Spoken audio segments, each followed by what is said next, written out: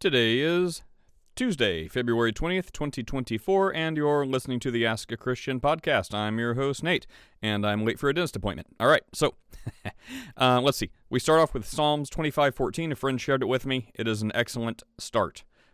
We get into, just listen.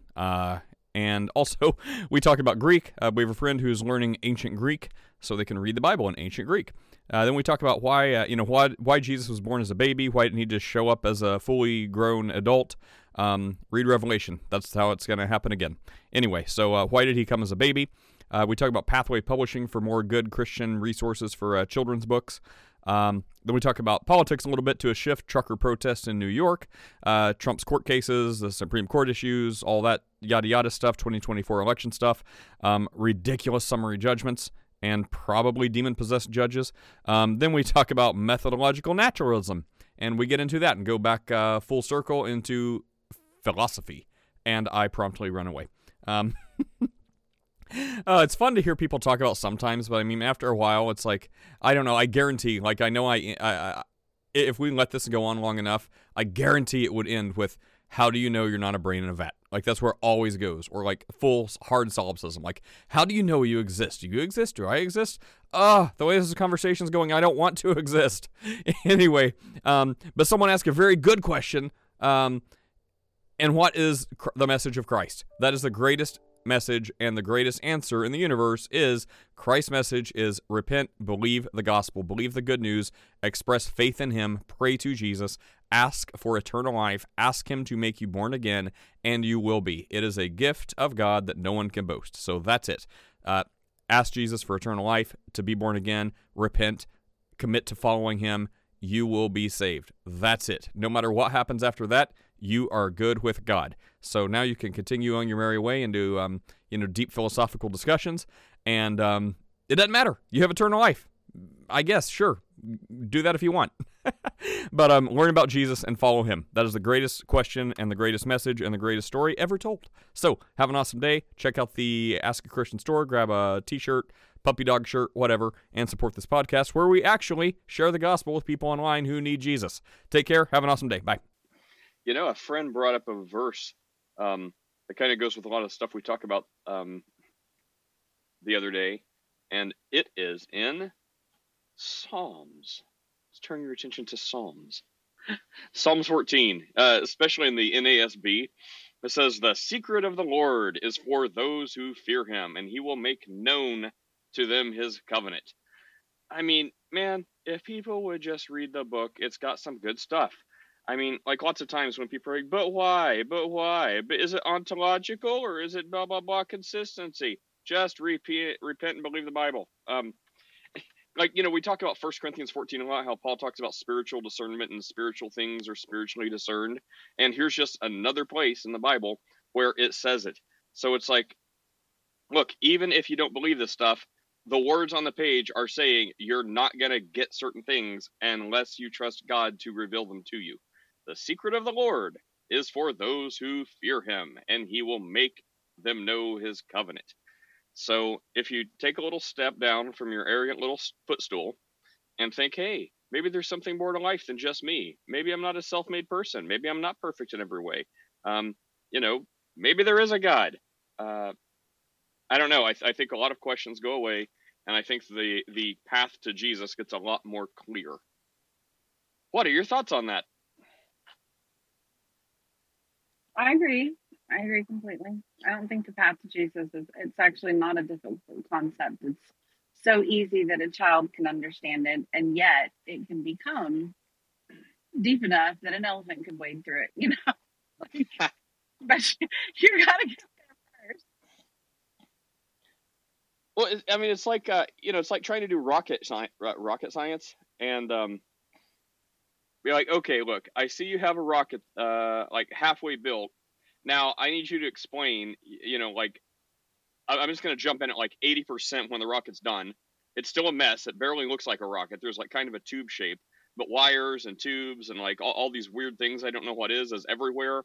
So are you telling me this little like capacitor here can really make this thing work? Blah, blah, blah. And it's like trying to get the rocket scientists to like be like, what?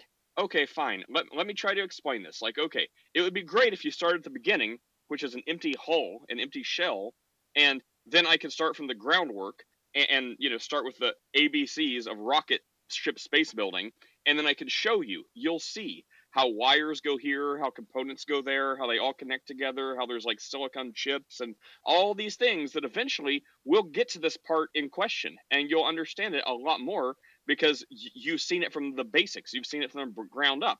But it's like, okay, fine, I get it. You don't want to do the work. You're lazy or don't care or arrogant or whatever. Fine, I'll try to meet you where you want me to meet you, but it's going to be a lot harder than you think it is. So, all right, we're 80% done. All right, now here's what this is. And they're like, no, that can't be real. That doesn't make any sense. That doesn't make any sense. I'm like, look, man, if you'll just start at the beginning, it will make a lot more sense. Like, it's no different with this. Like, people are like, explain the Trinity. Oh, your God has a Trinity. Oh, there's three beings, but oh, you say it's one. How can that be? That's my arrogant voice.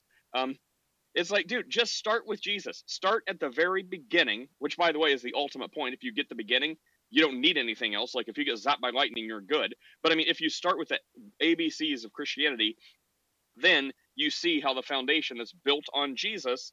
You start getting into deeper doctrines, and these things become infinitely easier to grasp and understand. It's like, oh, Jesus. Oh, the hypostatic union. How can he be fully God and fully man? The Trinity? How can there be three yet one? How is this? How is it not polytheism? Like, if you try to start from the Trinity, it's going to be like, I mean, you're starting like halfway through the course.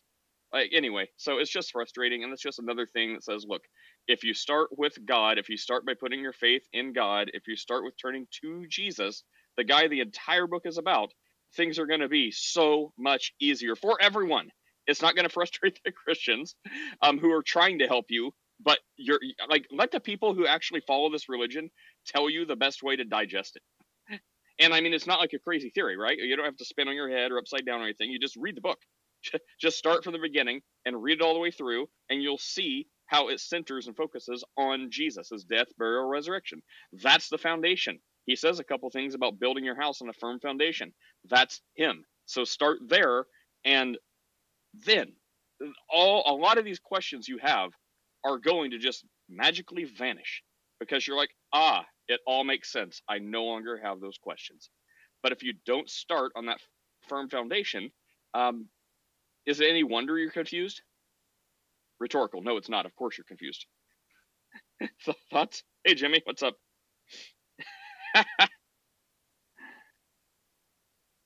Why is everyone else so quiet?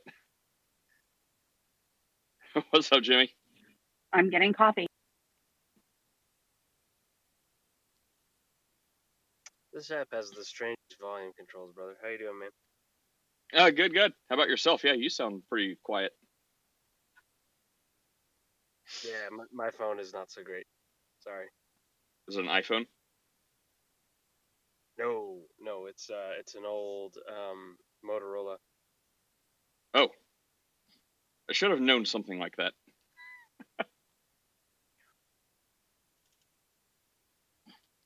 Maybe someone can figure out how to make Clubhouse work in like a ham radio.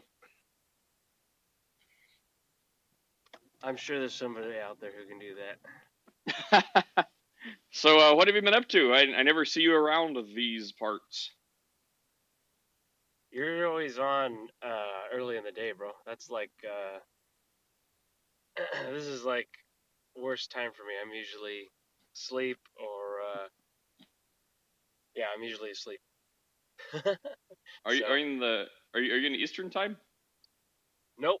I am straight smack dab in the middle. I'm in Texas right now. Oh, so, okay. Yeah. So you are on here quite a bit in the latter part of the day? Yeah, well, sort of. It really depends on the day, but yeah, if I'm going to be honest, it's going to be like, let's see, what's it, 7 right now? So, I don't know, 5-6 hours from now, and then other times you'll find me on at like 1 in the morning. But like at this early riser time, probably not. It's how us old people do, I'm told. How old are you, Dave? You can't be that old. Well, I'm 41. Yeah, that can't be old because How old are you?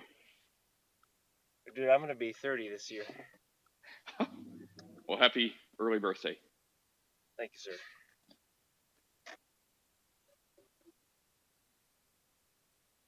What's new on here? What's going on Clubhouse?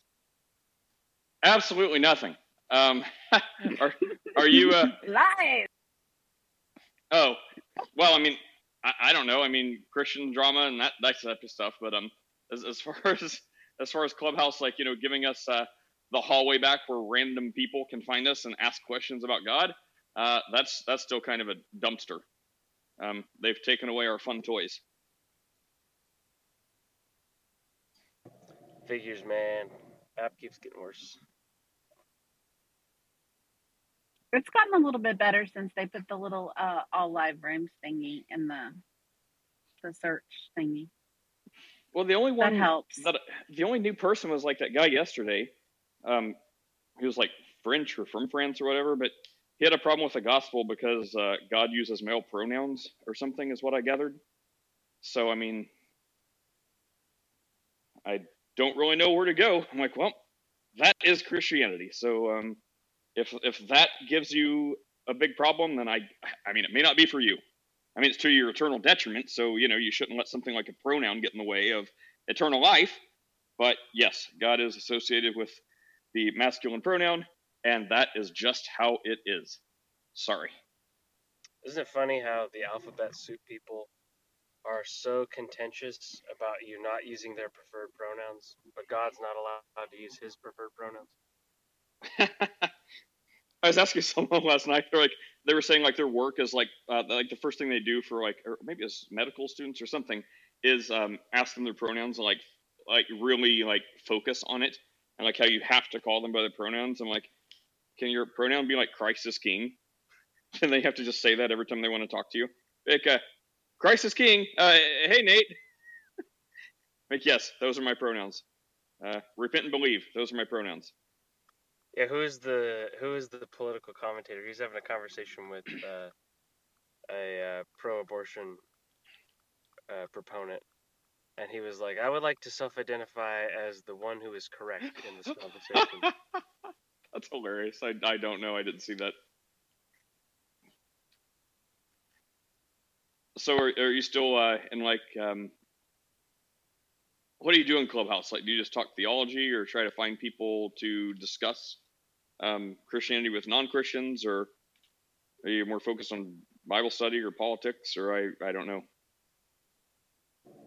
I'll talk anything, man, topically, as long as it's not sports. But I like my yeah, I'm not a sports guy, but like my modus operandi is I just kind of follow friends around. So if somebody invites me to a room, I'll hop in.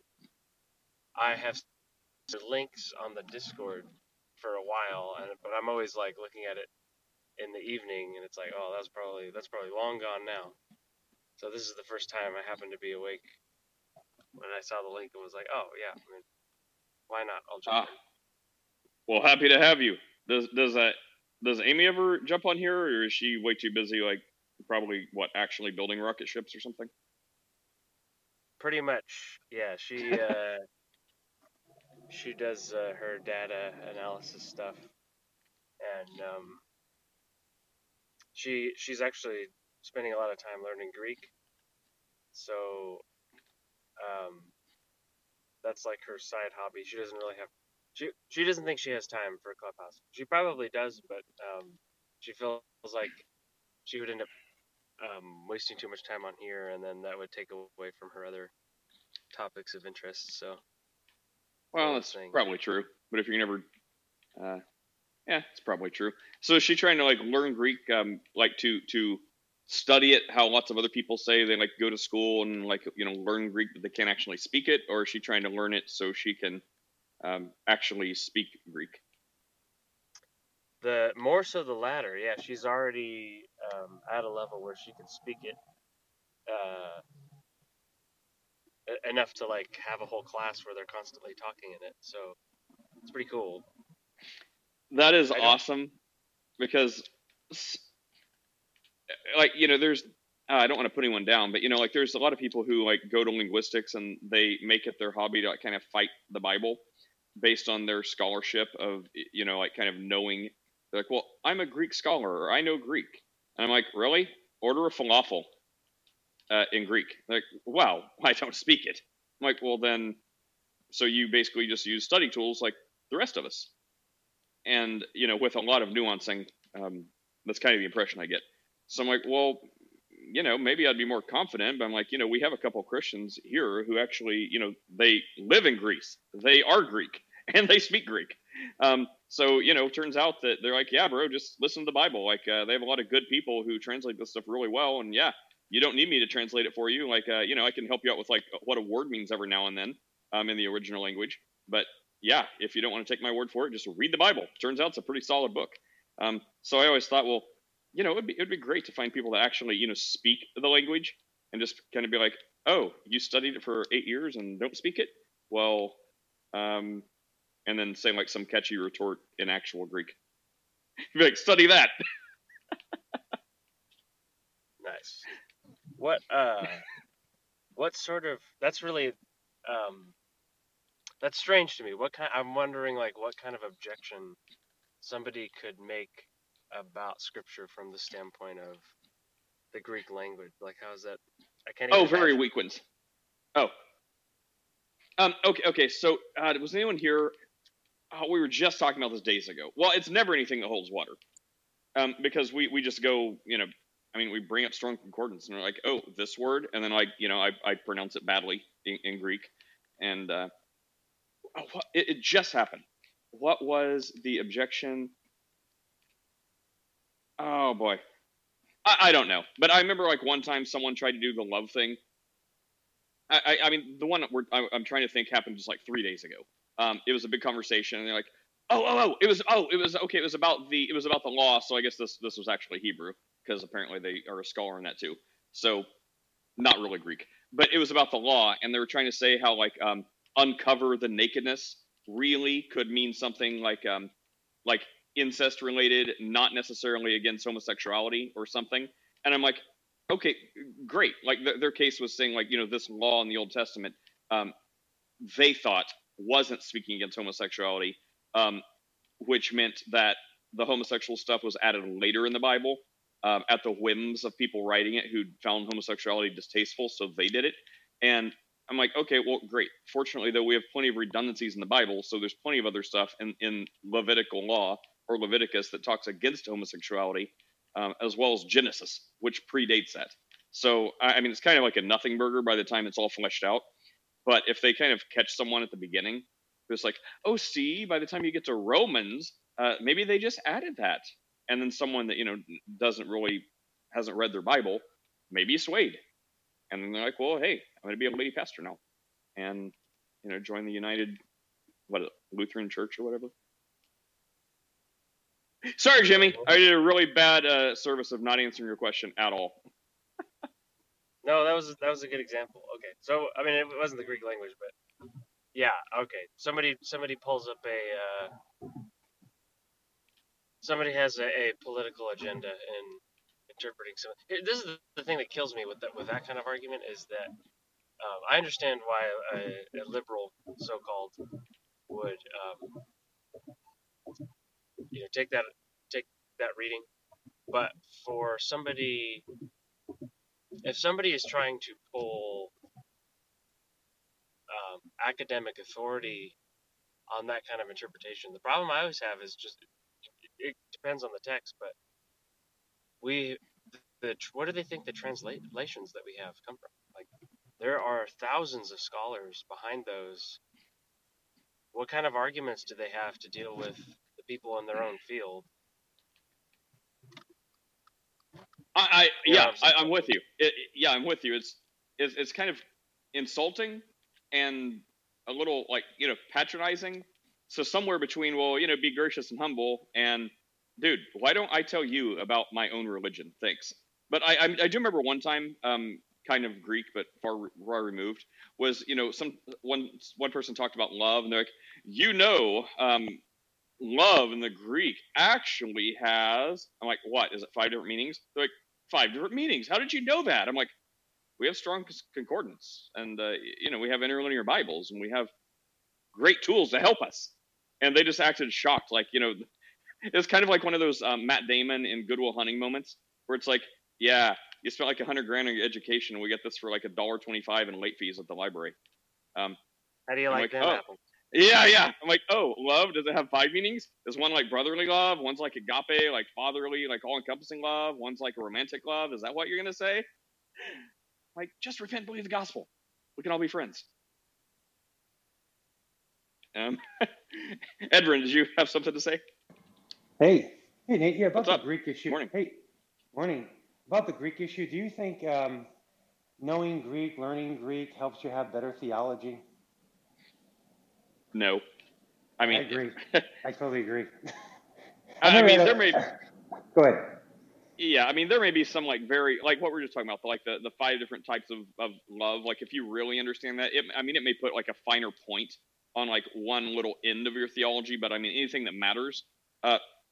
No, like for God so loved the world. Like if you think, oh, God's like my bro, I mean, you shouldn't think that, but I mean, if you thought, oh, okay, it's just like this general type of love, like, hey, I want to be cool with you, you be cool with me. I mean, that may be slightly incorrect theology. But I mean, if you're like, well, God so loved the world, he sent his only son that whoever believes, like, okay, I believe that. Or if it's like, this agape understanding of love, I mean, maybe that could like nuance your theology just ever so slightly. But for all intents and purposes, for practical application, no, you're just as saved. I mean, for the record, God is not your bro. God is holy and sovereign. But you get what my meaning is. Yeah, I agree. Yeah, because I remember years ago I bought some Greek grammars and I was working on memorizing Greek words and studying Greek. And I got to the point, I'm like, why am I doing this? Is this really necessary? I could just use Greek. I could use tools off the internet. Why am I learning Greek? So I could tell people, oh, I know Greek. Ooh, they're going to be more likely to listen to what I have to say. Anyway, you would be shocked. You would be shocked, Edwin, because that is exactly what they're like. Well, I know Greek. I took 4 years of Greek. I mean, I was at a Bible study one time, and little did I know the guy teaching it was a heretic. All of a sudden, he starts teaching baptism and regeneration, right? So we got into this big debate, and I found out that he used to teach Greek. Well, a lot of help his Greek did. You're teaching Daniel heresy. I'm just saying, I just think it's overrated. People that spend years Greek. Yeah. Anyway, I have a totally unrelated question. Is that okay? Has nothing to do with it. Okay. Proverbs 20, verse 6 says, many a man proclaims his own loyalty, but who can find a trustworthy man or trustworthy friend? Now, do you think this is basically saying that most people are full of crap when they talk about themselves? Like, because many a man proclaims his own loyalty, his own faithfulness, but who can find a trustworthy man? Do you think it's the case that most people are not trustworthy? Most people talk well of themselves. Like, I think if you polled everybody in this room, are you a trustworthy friend? Most people would say yes. But I think in light of this verse and other things in the Bible, I think we can conclude that most people are probably not telling the truth, and most of us are not faithful. And most people are just full of crap. Go ahead. I would love to give a personal antidote, and then I'd like to hear what Jimmy actually thinks biblically. But 100%, yes, that immediately makes me, like, I'm in a land of like a million realtors. So everyone here is a realtor. Shout out Steph. She's a good one though, and also not here. But like everyone down here, it's like with everything, they have to tell you how good they are. So it's like somewhere between like self-promotion, like, well, you're not going to say, hey, I'm the worst plumber ever. So I guess it extends to other professions too. But it's just like whenever you meet someone and it's like, hey, do you know any of this? Or, hey, I'm looking for this. Aren't you an electrician? They're like, oh yeah, man, I'm the best one in the area. Like, don't worry about these other guys. Like, hey, I'm the best one. Like, I'm going to tell you this and I'm going to do this, blah, blah, blah. Turns out people who usually make that pitch are the worst. They are awful in my humble experience. So that like hit my soul, that proverb right there. Because yes, like people talk a huge game, and it's usually like the quite humble ones who are like, oh, I went to school, I studied under this guy, I've got experience, I've done this for 30 years, but I like to see the job first. I don't like to promise things I can't do. I'm like, great, I hire you. And someone's like, yeah, I got out of school. I don't know why I went. I didn't really need it. Like, yeah, I ripped your house up. I don't even know what kind of house you have. How many floors does it have? Don't matter. There are alligators swimming in it. It's fine. I subdue alligators in my sleep. Like, I got this. And then, like, more times than not, you have to, like, get a second opinion or call someone to, like, unmess up their work. It is infuriating. Yes. So, the Bible is true. Jimmy, do you have a maybe a more holy answer? Oh, one thing, Nate. One thing, I'll be quick. Yeah. You ever hear a couple of things? I'll be brief.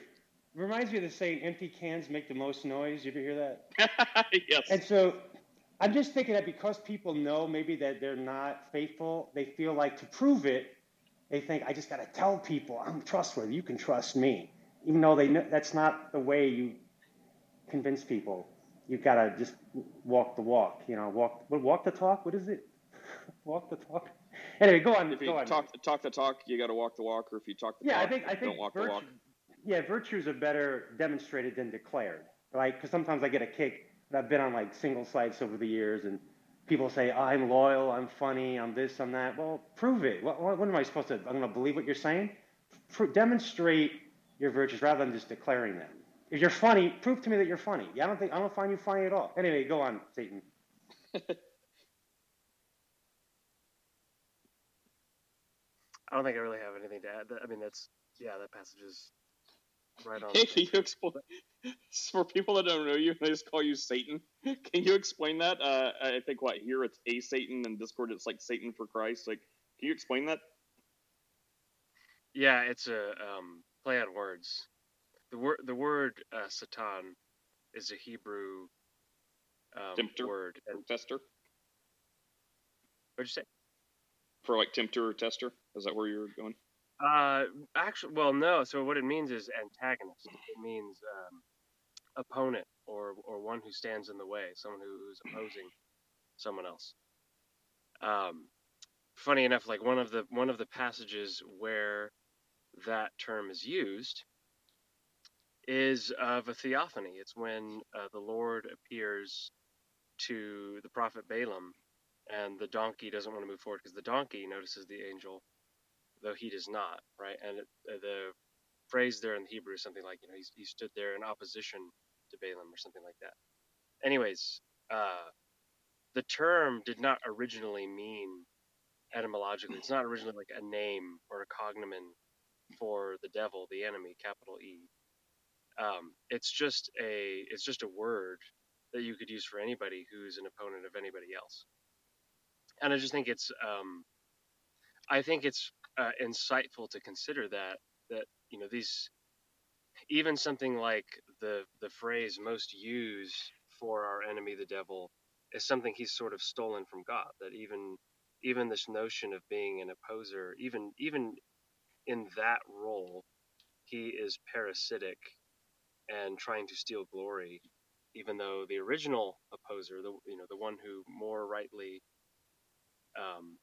more truly carries the honor of being the one who opposes evil, is God. Well, good explanation. That must be a lot to that'd be funny if you like your church or whatever like found that name, you'd have to explain to like everyone. It's like, hello, Mr. Satan for Christ. What do you mean by that? Yeah, sure. What's up, CEO? Hey, I wanted to weigh in on the scripture. So I interpret it to be a reminder for us to use our wisdom and discernment as opposed to just going off appearances. And one of the things that can be difficult to remember is Nate, you're talking about realtors. Well, I think what's fascinating is you could have an experience with a realtor and it be terrible. I could have an experience with the same realtor and it be wonderful. So it's not always a commentary on the person. It's a commentary on whether or not you feel called to work with that person and that person's going to be a good fit. So people themselves aren't always quote unquote bad, but they might just be bad for you. So I think that's what I felt hearing that scripture.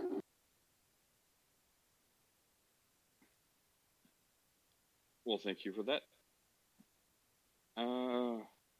Nate, can I actually So can I ask you a question? If you looked at the chat, there was one question I wanted to ask yesterday, but I didn't have the time. I don't remember, what was it? So basically, I really wanted to ask to Chris because I heard him specifically saying this, but I don't know if you believe it. In Matthew 20, chapter 24, verse 36, but concerning that day and hour, no one knows, not even the angels of heaven, nor the Son, but the Father only. So this verse, I heard Chris saying that this is actually a Semitic idiom. Do you actually agree with him, and do you believe this? I missed the big word you used. Something idiom. Yeah, what does that word mean? A Semitic idiom. So basically, yeah. The short answer is we all think Jesus knows the day and the hour now. So we think when he said that, I forget, it's hard to channel Maynard Chris. I forget what he actually thinks. But if you're wondering if we think like Jesus knows that now, yeah, we all think Jesus knows that now. Oh, June. Can I just chime in? I think Chris thinks. I think, yeah, maybe Jimmy can answer it better, but I think Chris and I think that Jesus knew that then too, but I forget if like how he compartmentalizes it. Jimmy, do you know what Okay, how would you compromise? Wait, hang on. I heard Jimmy first, and then Ed. Okay. Jimmy. Well, I wanted to ask for clarity. It sounds like June is asking about the interpretation of that passage in which it's thought that Jesus is referring to a cultural practice at the time, in which case the father of the family would decide the date. So Jesus is not, if that's the case, Jesus is not necessarily even talking about like propositional knowledge or noetical knowledge. What he would really be saying if he's expressing that cultural idiom is only the father decides when this will happen. It's up to the father, is what he's saying. Yeah, but was there not an answer? Which means Jesus would know the day and the time. Yeah, that's what I would go. That's what I was thinking too. But so the context of this question is that there was a Muslim that asked this question. It said, "How can if Jesus is God, how can he know and not know at the same time?" Now, I start to see more Christians saying that this is a cultural phrase. This is like a figure of speech. It has nothing to do with whether Jesus knows or anything or anything like that. It has nothing to really do with Christology or anything like that. It's just a saying addressing to the people. But I feel like the more I research on this topic, because it's talking about that the day and the hour, I feel like it's most likely referring to the eschatological times, the end times. It seems like it's in that type of context. According to Josephus, there are many Jews that were divided in terms of the end times, when it will come and everything else. But what they felt is that around the time of Jesus is very significant, because in the Old Testament it prophesies that there's something big that's going to happen in the 70th generation of Adam, and that time period was the time period of Jesus. So they were all debating what would actually happen. Many people had concerns of the temple. They were very scared of the Roman Empire. So they were debating, and it felt like for me, Jesus said in the context that no one knows the end times except God. He does use the word Father, but at the end of the day, for me, it's not like it has. He's only saying to the Father only in the Trinity. He's just saying to the regular Jewish audience. Saying, well, yeah, I think it is definitely an eschatological speak. But I mean, there's only two answers, and I'm not going to call anyone a heretic that thinks something else. Edwin, we're going right to you. But I mean, one, Jesus totally knows everything because he's God, he's omniscient, and it was a cultural thing. Or also, if you say Jesus didn't know, that's because he was here on earth, right? And the Bible specifically says, like when he was preaching in the temple at 12, he grew in stature and knowledge. So earthly human, flesh and bone Jesus didn't come out as a baby knowing everything. But Jesus, totally knows everything now. So, those are pretty much the only directions you can take. And, I'm not going to call either side of that a heretic, because I think they can justify it well enough that it's not a salvation issue. Edwin, what do you think? Hey, well said, Nate. Yeah, I agree with your point about Jesus growing in knowledge. Did you get cut off, Edwin? Yeah. Edwin, are you there? Yeah, can you hear me? Yeah. Yeah, can you hear me, Nate? I'm sorry, my Yes. earpiece Yes. disconnects at times. I'm sorry. Yeah, what I was saying, yeah, well said. Agree that Jesus grew in knowledge. There was things that he did not know as a child, and he grew in wisdom and knowledge. Anyway, what I wanted to chime in about is the phrase "no one knows the day and hour." Supposedly, what I've heard, that is an idiom for the Feast of Trumpets. This is one of the things that I've heard. I don't know if it's true. That with Jesus actually telling us when the second coming would occur would be on the Feast of Trumpets. But I don't know if that's a true statement, but that's just one of the things I've heard. That's a Jewish idiom for that, the Feast of Trumpets. Jimmy, what are you trying to say? Oh, I said the Matrix has him. See, he got cut off. What are your thoughts on that? Now that you have more explanation of what you're talking Yeah, about. thank you so much for people who try to answer. I'm kind of familiar on the Feast of the Trumpets, but the more what I'm Well, familiar hang on. with, Hang on. I was specifically asking Jimmy if he wanted to weigh in now that he's had more explanation of what we were talking about. Okay. Oh, not really. I guess I'm more or less indifferent because of what you already pointed out, that whether or not Jesus is speaking about like some kind of consciousness of the date, like he knows the date, or whether he's making a comment about the Father's sovereignty over it, either way, it's not going to be an issue, because there wasn't an issue with the Son and his humanity experiencing ignorance to begin with. I mean, the Muslim could just bring up, like you said, Jesus being a child and not knowing things as a child. Would that be a contradiction? No, because the Son has two natures. And then I think it gets into what someone mentioned. Hang on, Jim. There's a lot of people on the stage. I still want to get to Sean. He hasn't said a word yet. But I think that brings up also what people would say, is your understanding. Like, how Jesus says the Father is greater than all. But then is this because, like a lot of times Muslims will say, is it competing wills? Like, who is more dominant, the Father, Son, or Holy Spirit? It's like, no, it's not. It's like, teamwork makes the dream work. It's not like a battle of the gods, and they're going to see which one comes out on top, like in some sort of barbarian warmongering, way that another culture may understand it.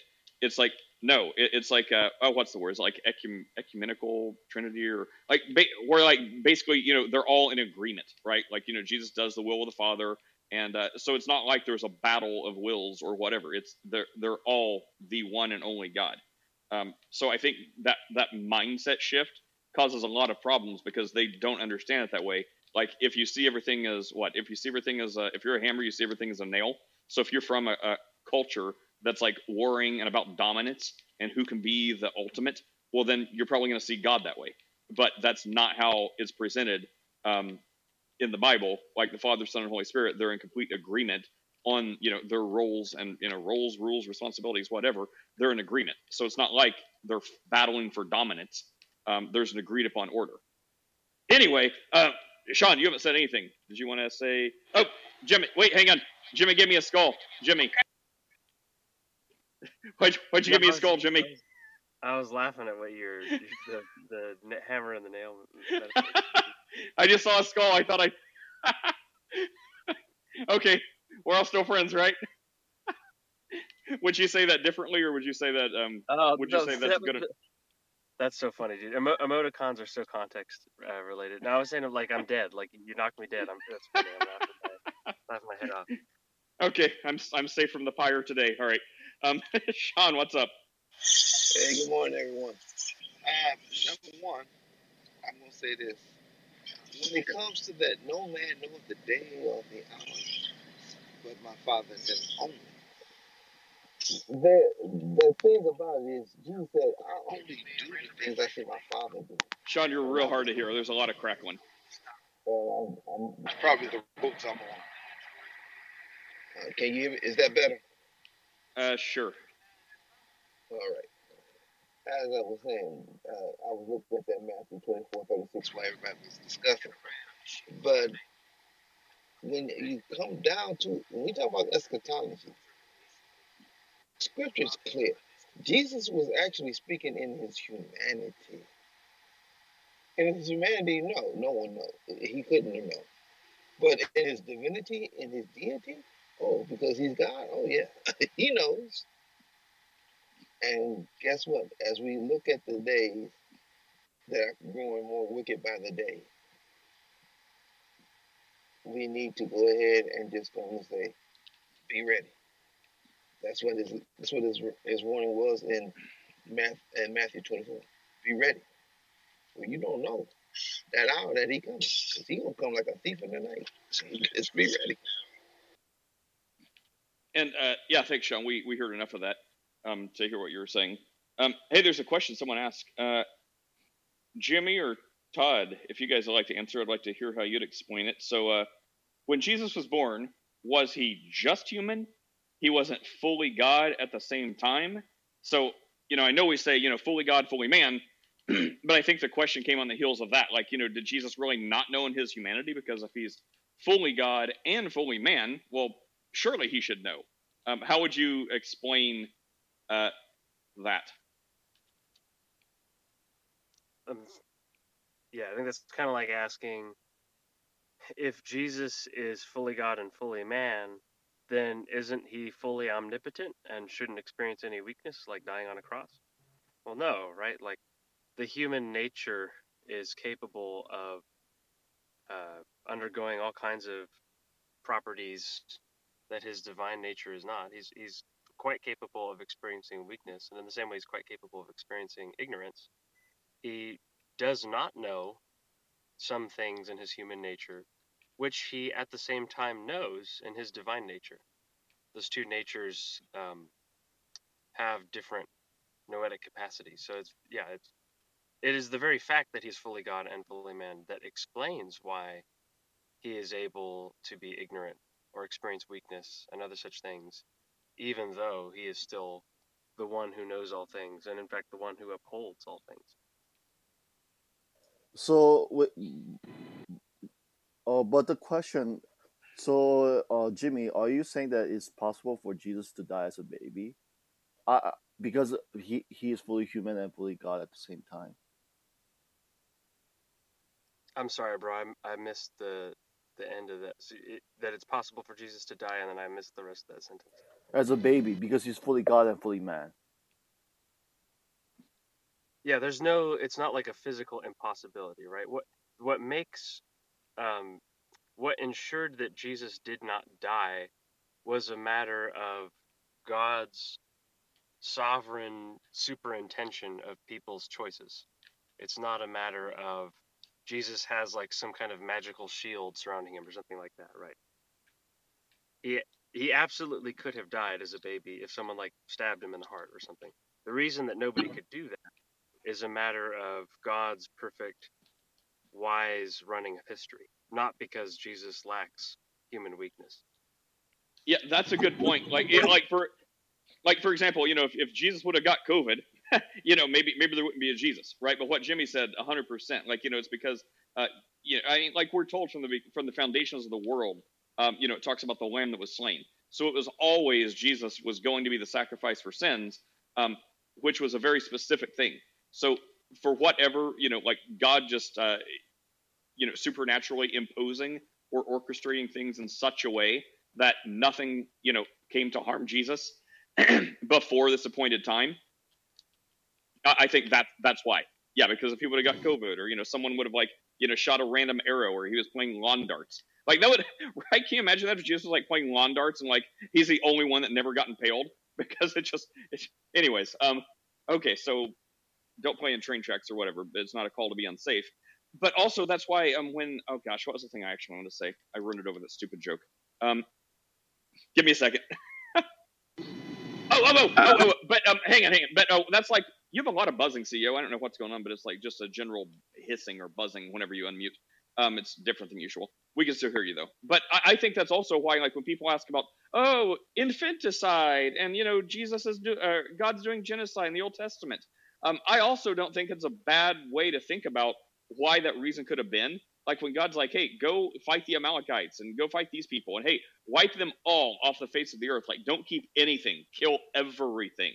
That could very well be because, if they left, one little cute little baby and raised them up, or one little teenager, what's going to happen? Like, you just killed my entire family, bro. Like, of course, like, I'm going to, like, dole out vengeance. So if that could have somehow, like, been possible to let some of those lines continue on, who were sworn enemies of, like, Israel, they could have, ended up fighting and killing one of the ancestors of Jesus. So, that would have prevented Jesus.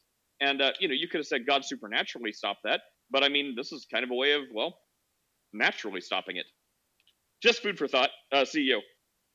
Yeah, so Jimmy, I wanted to ask you the most extreme version of this question, just to kind of answer a big picture. How come 6-month-old Jesus couldn't walk on water, speak fluently, and do jumping jacks? Maybe he could. Yeah, I don't know where that comes from. Well, yeah, I mean, to our, I would say two things, right? So to our knowledge, we have no reason to think that he did miracles at that young age. So I guess to that extent, we would minimally have to stay silent about it. But the reason why we would expect that Jesus did not do any of those things, like that he had to be carried around by his parents, for example, instead of just magically telling Herod, hey, angels are going to come down and teleport all of your soldiers over to the Americas, or some weird miracle like that, right?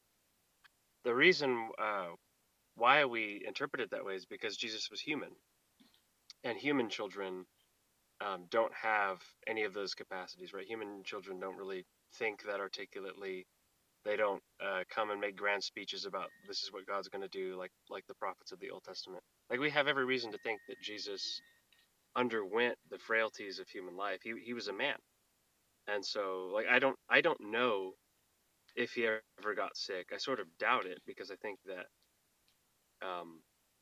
that his healing people of their sickness served an eschatological purpose. It demonstrates his deity. It demonstrates his messiahship. So I don't think that he would have gotten sick.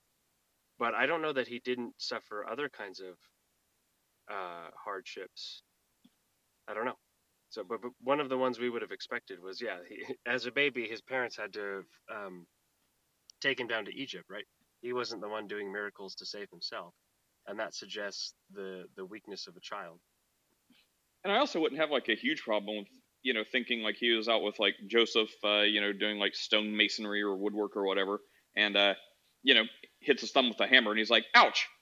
I mean, to think he never got a splinter, I don't know. I mean, yeah, I think what you said is fine, and I think, I don't know, did Jesus ever stub his toe in the ground? Maybe, I don't know. Is that really what we want to talk about? But, hey, there's another question. Let's see. I have a why question as well. Why did the Lord decide to be born as a baby? And there's a Bible verse for this. Why did the Lord decide to be born as a baby and not take on flesh? Hang on. Why did the Lord decide to be born as a baby and not take flesh as an adult and just come down to earth that way? Does anyone know off the top of their head the Bible verse about, like, how he humbled himself and that? Go ahead, Todd. Oh, well, I don't know the address. I can't think of the address right now. But well, go with what you were saying. Well, I'll add to that, though. He humbled himself and became a man, for sure. But the reason why he had to be born of the Virgin was because he had to be born in the line of David to be king. So he had to be able to be in the kingly line. We get that from Matthew after the genealogy, so that's his kingly line. That's why he had to be born as a baby, so that he could be king of the world. That's not the only reason, too. But to add to that,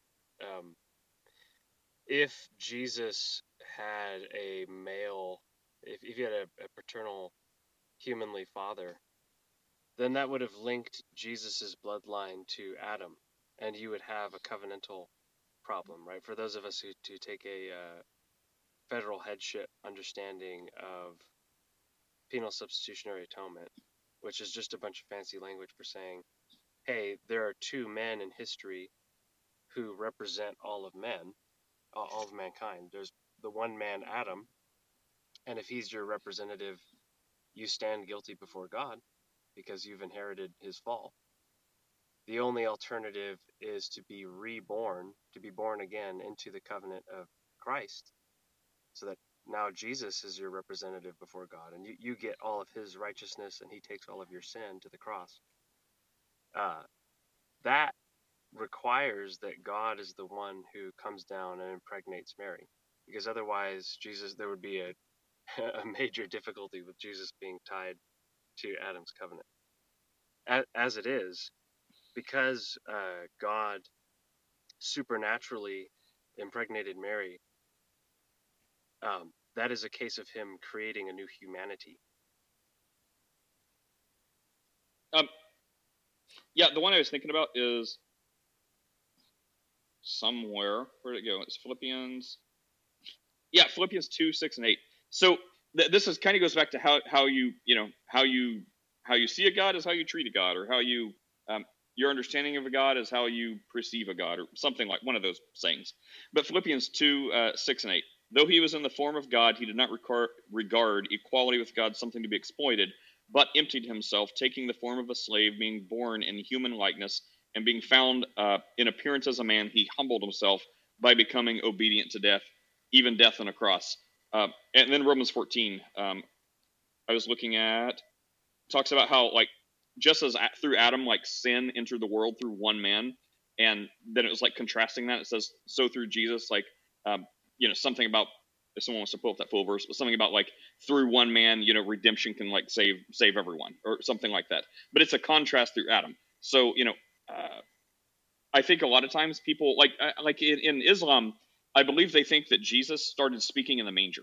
Like, I believe they say something because, they have this very, very powerful type, like, total, I don't know, upper echelon view of things. So they'll say, Jesus, when he was born in the manger as a little baby, he started speaking like perfect language, because they believe Jesus was born as a baby, but they want him to be like powerful and like top tier or super dominant. Versus this in Philippians that talks about how he had humility, and is like leading by example, right? We were called to be humble and have humility about us, and that's how Jesus was. It was like the ultimate lead by example. So as a servant, and the Bible also has another scripture that says, in every way he suffered temptation just as us, and he knows our weaknesses. So we don't have a high priest who can't understand us on every level, but he does. The only difference is he did not sin. So Right. if Jesus just like appeared as like a perfect human, which, by the way, if you want that, like, check out Revelation. That's exactly what happens. He totally comes back in fully grown up form. So it's gonna happen. But it instead of showing up like in a perfect, like the top specimen of humanity and being like, I am Jesus, hear me roar, like that, he leads by example. So being born just as we are, so we can't say, well, Jesus, I get that you may understand some of my adult issues, but you don't understand what it's like to be a teenager, Jesus, or you don't understand what it's like to be a baby, Jesus. Yes, he does. We don't have that excuse. So I would say with those verses we just read, it's the ultimate sign of, humbling himself. And even when he was born as a baby, right? He was born as like the lowest possible place you could be born as a baby, in a feeding trough for livestock. Like, he wasn't born in like Pharaoh's, kingdom, or he wasn't born in like, bedazzled, jeweled cribs. So I think it speaks to the ultimate sign of humility that he took on for us, which is something that blows the mind of other religions, because they don't understand that. They're like, how could God, lower themselves that much and eat like we eat, and, sleep like we sleep? Like, it's so insulting for people who have that high view of what a God must be. And I would say I agree with them on every level, unless that God chooses to do that, because they will say something like, who can kill a God, or who can fight a God, or who can tell a God what to do, or who can oppose a God? No one, including you. So if God says, I'm going to humble myself and be born as, as one of my creation, and experience life just the way they do, if that is the sovereign decree of a God that no one can go against, then fall in line. That's how it is. If that's what God wants to do, that's what God's going to do. Yeah. Kevin. So no problem. Appreciate that. So what you said is spot. Oh, Why does everyone just get a call as soon as they start speaking? Yeah, right, right.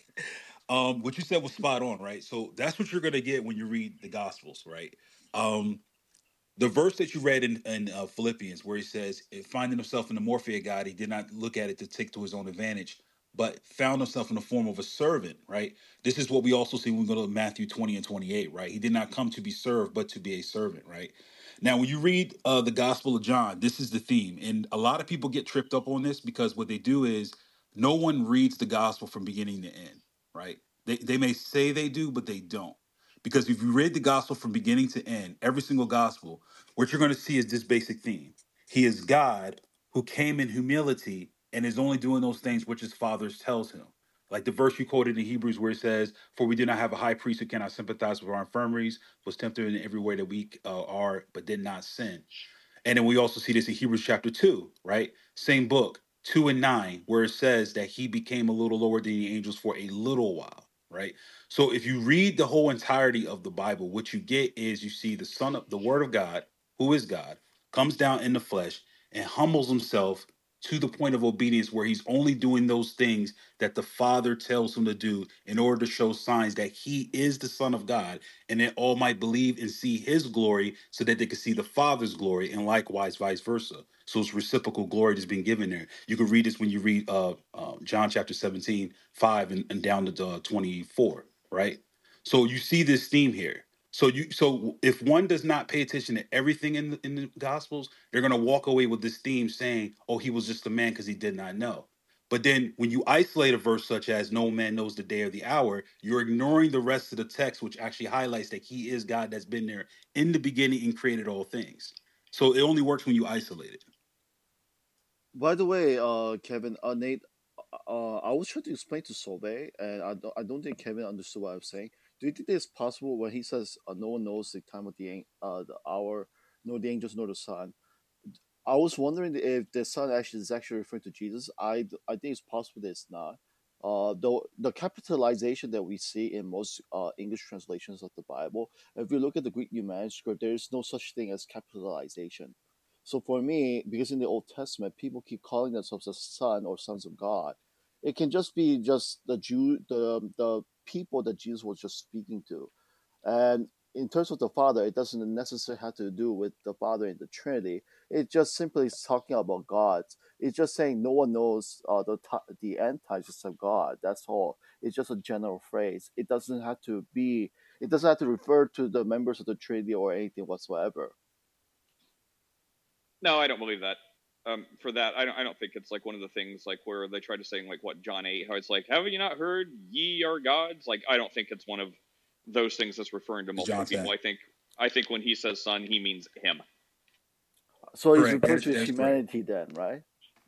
Uh no, there's nothing. There's nothing there in the verse that actually says that. I think you do have one when it says "Son of Man," and "Son of Man" is really referring to humanity, right? When you see the term "Son of Man," you're talking about human being. That's pretty much what it is. When you No, say the like, Son Son of of Man is referring to pretty much God. No, like especially if no, you look at Daniel no, 7, the no. Son of If you Man. go if you go Yeah, through if you go through the Old Testament, angels and gods, Elohim, refer to men as Son of Man. So, for example, there's angels and there's things that appear, and they'll say, "Son of man, write these things down," or "Son of man, say this or that." You see this a lot throughout Jeremiah. You're going to see this in Ezekiel. I think you believe you see it in Isaiah. So, "Son of man" just means human being because you're offspring of Adam. That's what "Son of man" means. but in The Daniel title used for 7, the Son of Christ, Man comes from the Ancient of Days, right? right? So the title With for the Christ, the title for Christ is the Son of Man. It's Oh, specific. yes, yes, yes.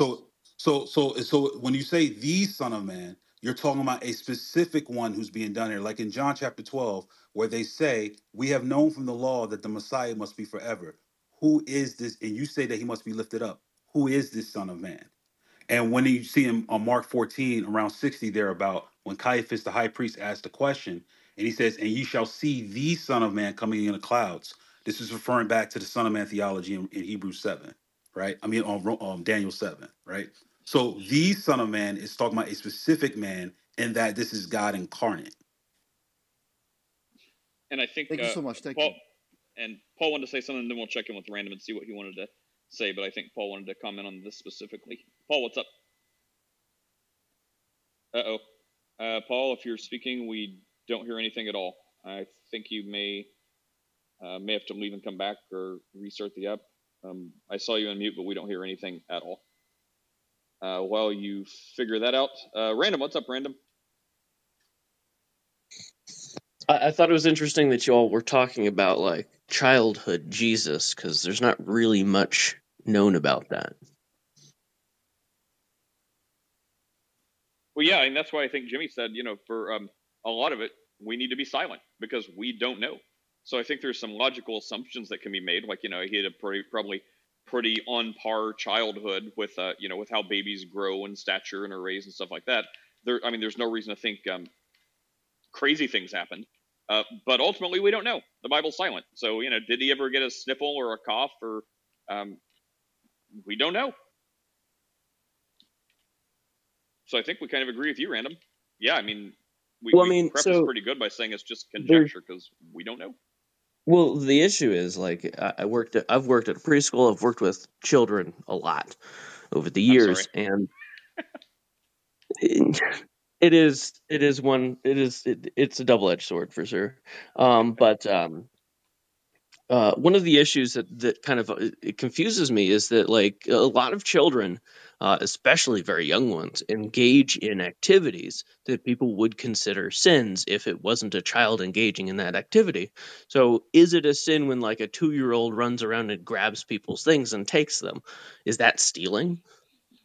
I want to say a blanket answer is yes, but as biblically close as we can be, there are some passages which I'm always great at, like sort of remembering, but never exactly.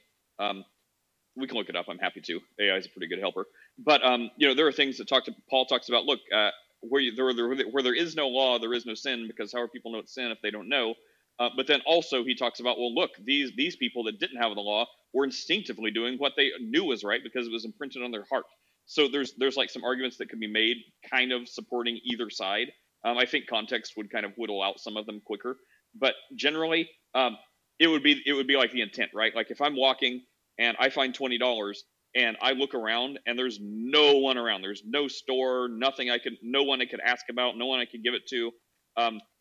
I would not think that would be considered stealing because it's not yours, it's someone, but you're not on a property, you're in the middle of like the road or something. Like there's no discernible person around. So I think that would not be stealing. If there was like someone around or a store or there's like a city center or something and you take that, I think that gets a lot sketchier because you're like, okay, clearly someone around here dropped it, but how am I ever going to find who? If you see someone walking and $20 falls right out their pocket and you take that, you absolutely know you're stealing. That is 100% a sin. So not to be confusing, but I think there's a gradation and it goes to intent.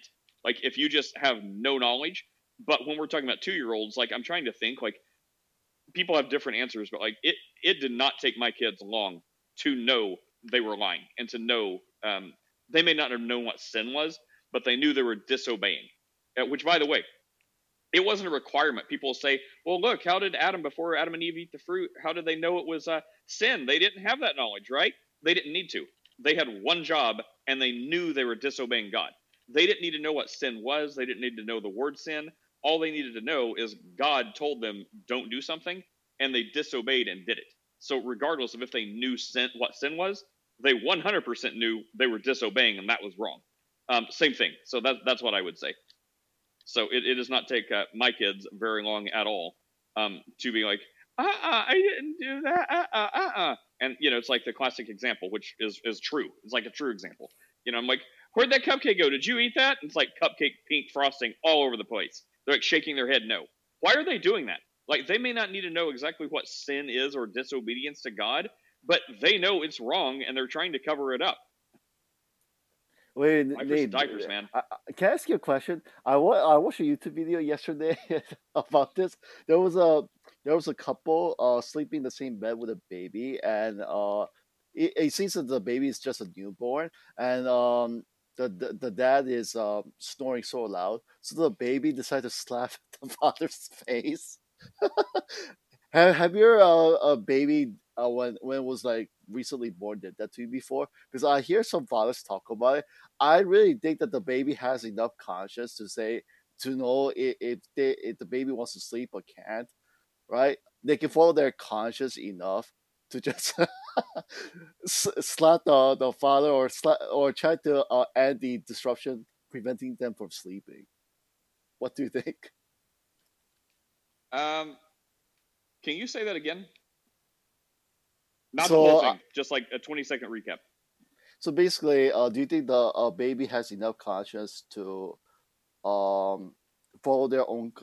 Do you think the baby can follow their own conscience? Because I see a baby when he's trying to sleep, but can't because the dad is snoring. They slap the dad and try to end the disruption.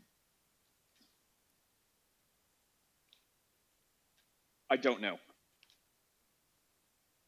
That was a little kind of hard for me to follow. Here's the thing too, like with Jesus, whatever the fine details of whether or not this or that behavior in an infant constitutes sin, we know that Jesus was sinless, so we know abstractly that whatever Jesus did wasn't sin. Yeah, I do think that sin requires knowing it's sin. Is that correct or is that incorrect? Let's start there. Well, there's unintentional sins, so I mean, let's not forget that. Like this is a whole like random. We're not trying to be like difficult, I promise. But like you could go to seminary and spend like a year on this question because they specifically had sacrifices for unintentional sins and for sins like they didn't even know about.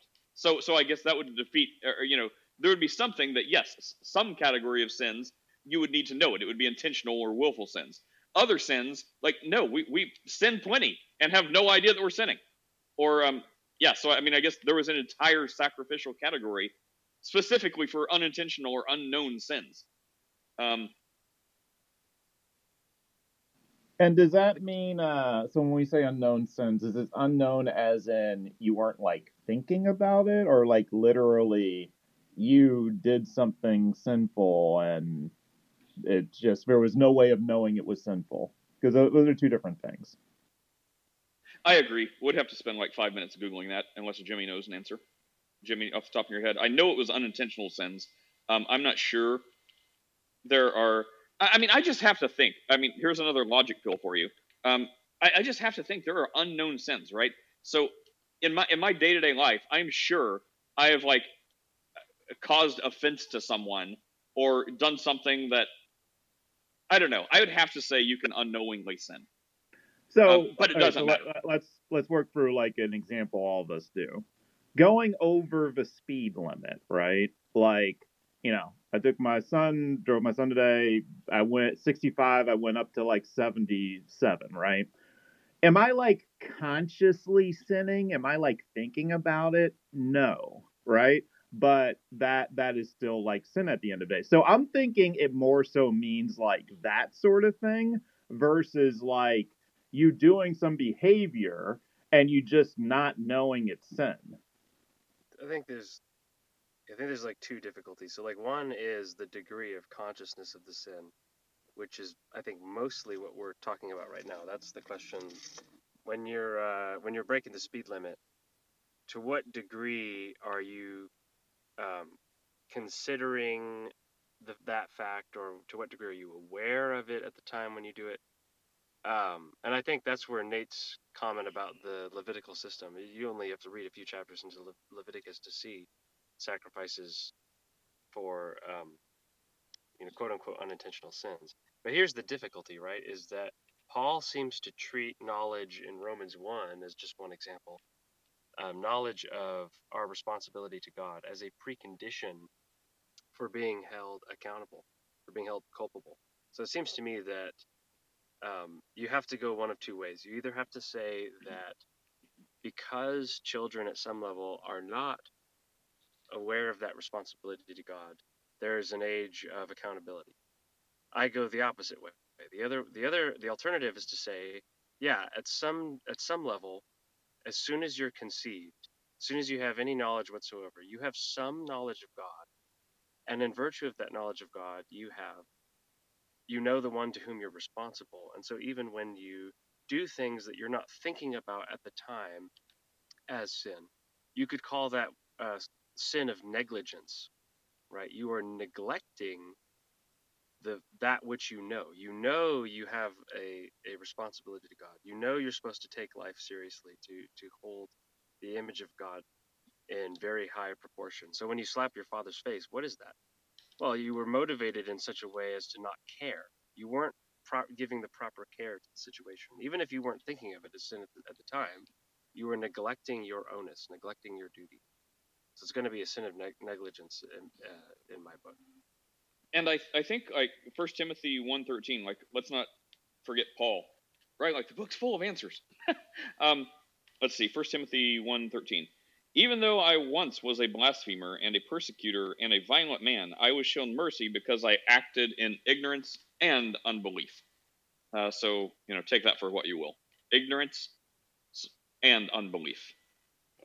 So for me, the challenge with this whole thread, and like maybe you all do want to say this, but it's the equivalent of saying that there was no time ever Jesus said no to his mother, even as like a 2-year-old. There was no time he ever said no to her.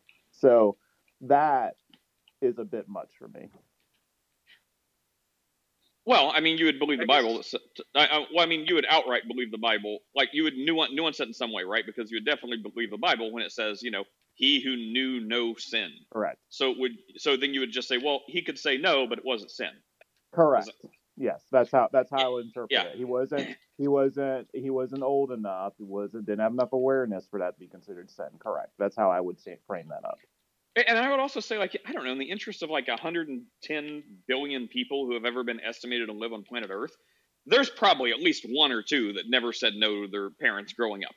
I mean, they probably did plenty of sins later, but I mean, just in the odds, there's got to be a couple kids that are just like, yes, mama, and just never back talk to their parents. Maybe, I mean, just that would be hard to believe that 110 billion people have definitely went against their parents, just in the interest of odds. Anyways, but it doesn't matter. Practically speaking, none of that matters. All that matters is he didn't sin, and all that really matters is their salvation for anyone who does not currently have it by repenting. Stop what you're doing is wrong, and believing in Jesus, asking him for eternal life. Congratulations. Didn't cost you any money. Didn't cost you any college tuition. It's just a belief and a willingness to follow Jesus and ask for eternal life. Just saying. I think the only reason it may matter is because of a relatability question, and we're just trying to see how far that relatability stretches. So I think that's really the conversation that we're having. I mean, I'm not having that one. I mean, I don't care, because practically it doesn't. For me, it doesn't matter. I'm happy to just hand wave that one away and be like,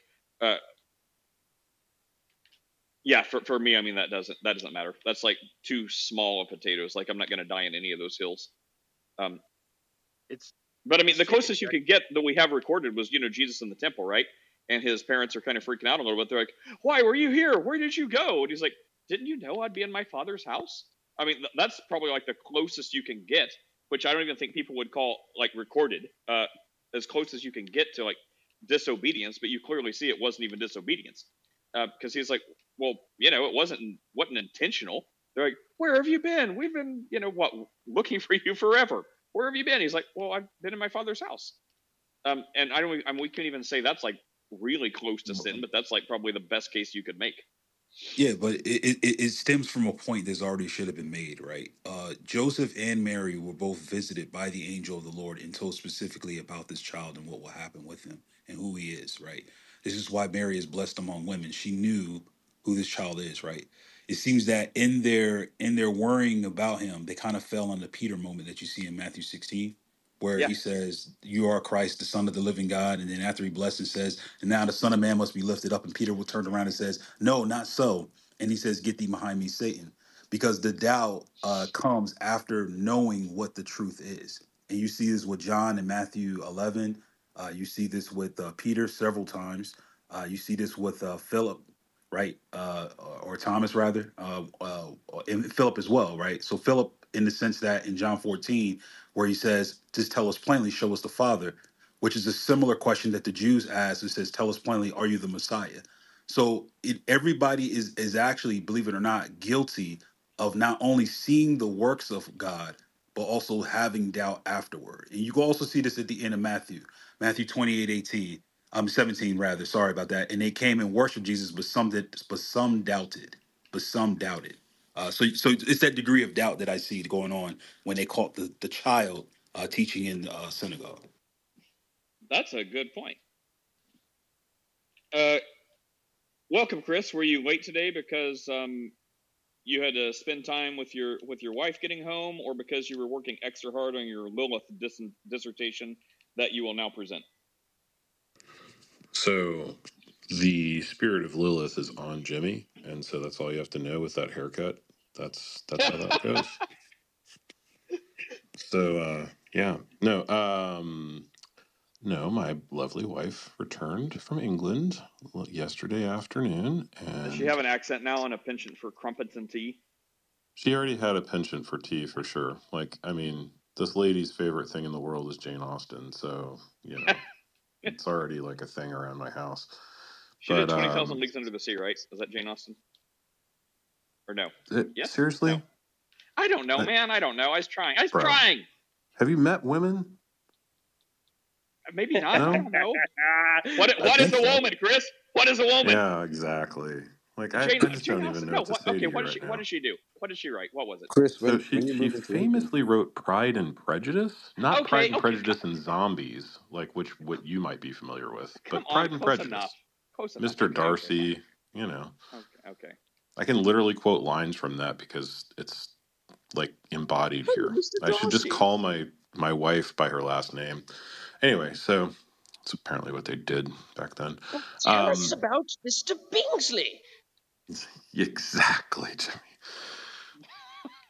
So yeah, anyway, and then we had a lovely breakfast this morning because she's still feeling very jet lagged. So my job is to keep her awake for the next 12 hours. Or just get an extra sleep and just keep her asleep on the other side for an extra 8 hours. Oh, Tippity's here. Tippity. Jane Austen, yes or no? Yes. Yeah. There we go. Like clockwork. And don't even get me started on me and my tea. Mm-hmm. You and your hibiscus tea, which I bought some at the Bible Museum for my wife. Did you? Yeah. Hey, Random, remember when you asked a question 2 years ago? And then everyone talks. Hey, everyone's having fun. Did that answer your question, Random, about the can a 2-year-old sin that you got 1,000 answers for? Yes, the 1,000 answers was very conclusive. Bro, okay. I worked with 2-year-olds for 15 years in church every week. And I don't know how many 2-year-olds. I had classes of 14 that rotated every few months. So you guys do the math. I haven't done it. It's probably in the thousands of 2-year-olds. They're all tiny little vipers in diapers, little sinners. Chris, when you moving to the UK? I mean, if my wife had anything to say about it, vipers. Yes, if my wife had anything to say about it, next week. Although she had to walk all the way to Oxford from some godforsaken car park, 1,000 miles away, because apparently you can't drive cars into Oxford without getting fined for global warming, which I'm sure Nate would find really great. Apparently in London, I support saving the environment in the most irrational way possible that never actually helps. As a matter of arms control, it's not gun control anymore. They had people turning their knives in London in cans that were empty. All of them were empty. They filled up by the evening. They were empty by the morning. So yeah, she's got all the stories, but she got to go to C.S. Lewis's house and had a full tour with that, and that was really cool. That was one of her favorite things, and she spent lots. She went to Jane Austen's house 3 times, so there's that. She went to Oxford. What's the dude's name? There's an Oxford Christian Center for Apologetics. and what's his dude's name? Lennox, John Lennox, John Lennox. He's one of the chairmen for that. Yeah, I know John Lennox. Yeah, I mean, I don't know him personally, but I've read some stuff from him. He's good. Yeah. But yeah, she loved Oxford, and so her cousin is the mayor of Petersfield, which is like a little town. I don't know where the heck it is. I don't know anything about English geography. It's all just one big fat island to me. At any rate, so Her and then they cousin's went the to mayor. Chit. That's cool. Yeah, her cousin's the mayor, so like they didn't have a full tour of the kilns, which is C.S. Lewis's residence, and he like pulled rank. So like I guess people are like still about the aristocracy there, and so he was like, "Hi, this is the dude's name, and I'm mayor of Petersfield, and my cousin is here to see the kilns, and can we arrange a tour?" And they're like, "Well," and then they're like, "Yes, okay." So That's cool, man. That's cool. Well, welcome, Tippy. It's been some time since I've seen you around these parts. Hey, good morning. What's been going on? you ever get birds jokes, Tippy? I just thought of that. Oh, because of the birds. Yeah, People always make a comment about the birds. Sorry, it's I just thought of it now. Is it I've like the known you for pigeons like a with the year. lady in Home Alone 2 with the what's pigeons? No, the birds, man, like the Alfred Hitchcock movie. I'm saying it's reminding me of the Home Alone 2 with the lady in a park with all the pigeons on her. I'm just. Anyway, Tippy, how's it going? Oh my goodness. Yeah, the birds. I know the birds. Yes, I've seen the birds. Scary birds. We're gonna Yes. have to do a whole cultural catch up with you, like Clockwork Orange style. I I've feel like seen this the is gonna have birds. to happen. I have seen I have seen the Alfred Hitchcock movie, The Birds, and like The Birds 2, Lands End. Like, yes, I'm familiar with it. I was making an independent thought. Hey, I've got it. You can choose, Chris.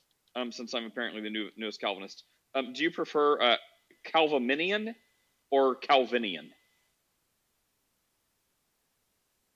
I like Calvinian. That's pretty good. Is that what Paul Kind of is? has like Dracula vibes. Calvinian. I don't know. I don't know. Let's let Jimmy choose or Satan.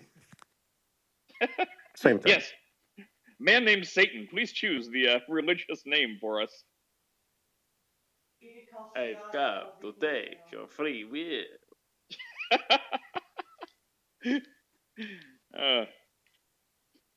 Tippy, were you saying something? No, I'm getting ready to leave my house soon. Oh, I have a dentist appointment soon. I have the gym soon, and I was reading Lamentations and going into the book of Ezekiel next. So, just a little light reading.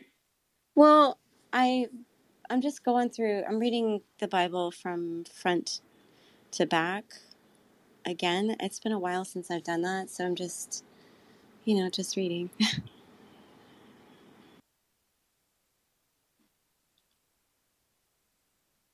Let's see. Paul, is your mic fixed? You want to give it a shot? Jimmy. Hey, Nate. Hey, what's up? Hi. How's life? Not a lot. What people do? It's good. How's So, life been doing? It's been a long time. I know. Same old. Not much has changed. I mean, I guess my vipers and diapers have grown older. Yeah. Oh, do you have any? Oh, wait, I can't ask you. Okay, I'll ask you anyway. I was gonna say like any religious or Christian type books you read as like a child or like a 10, 11-year-old that you would recommend, but then I realized that you're probably going to recommend something like really, really difficult. My kid's a big, I don't want to read anymore because it's so hard. So actually I might. There's a publisher called Pathway. It's like the Amish and Mennonite publisher. And they have like a graded set of readers that's, it's sort of stories for kids, but they're all kind of themed about things like, forgiveness and loving people around you and things like that.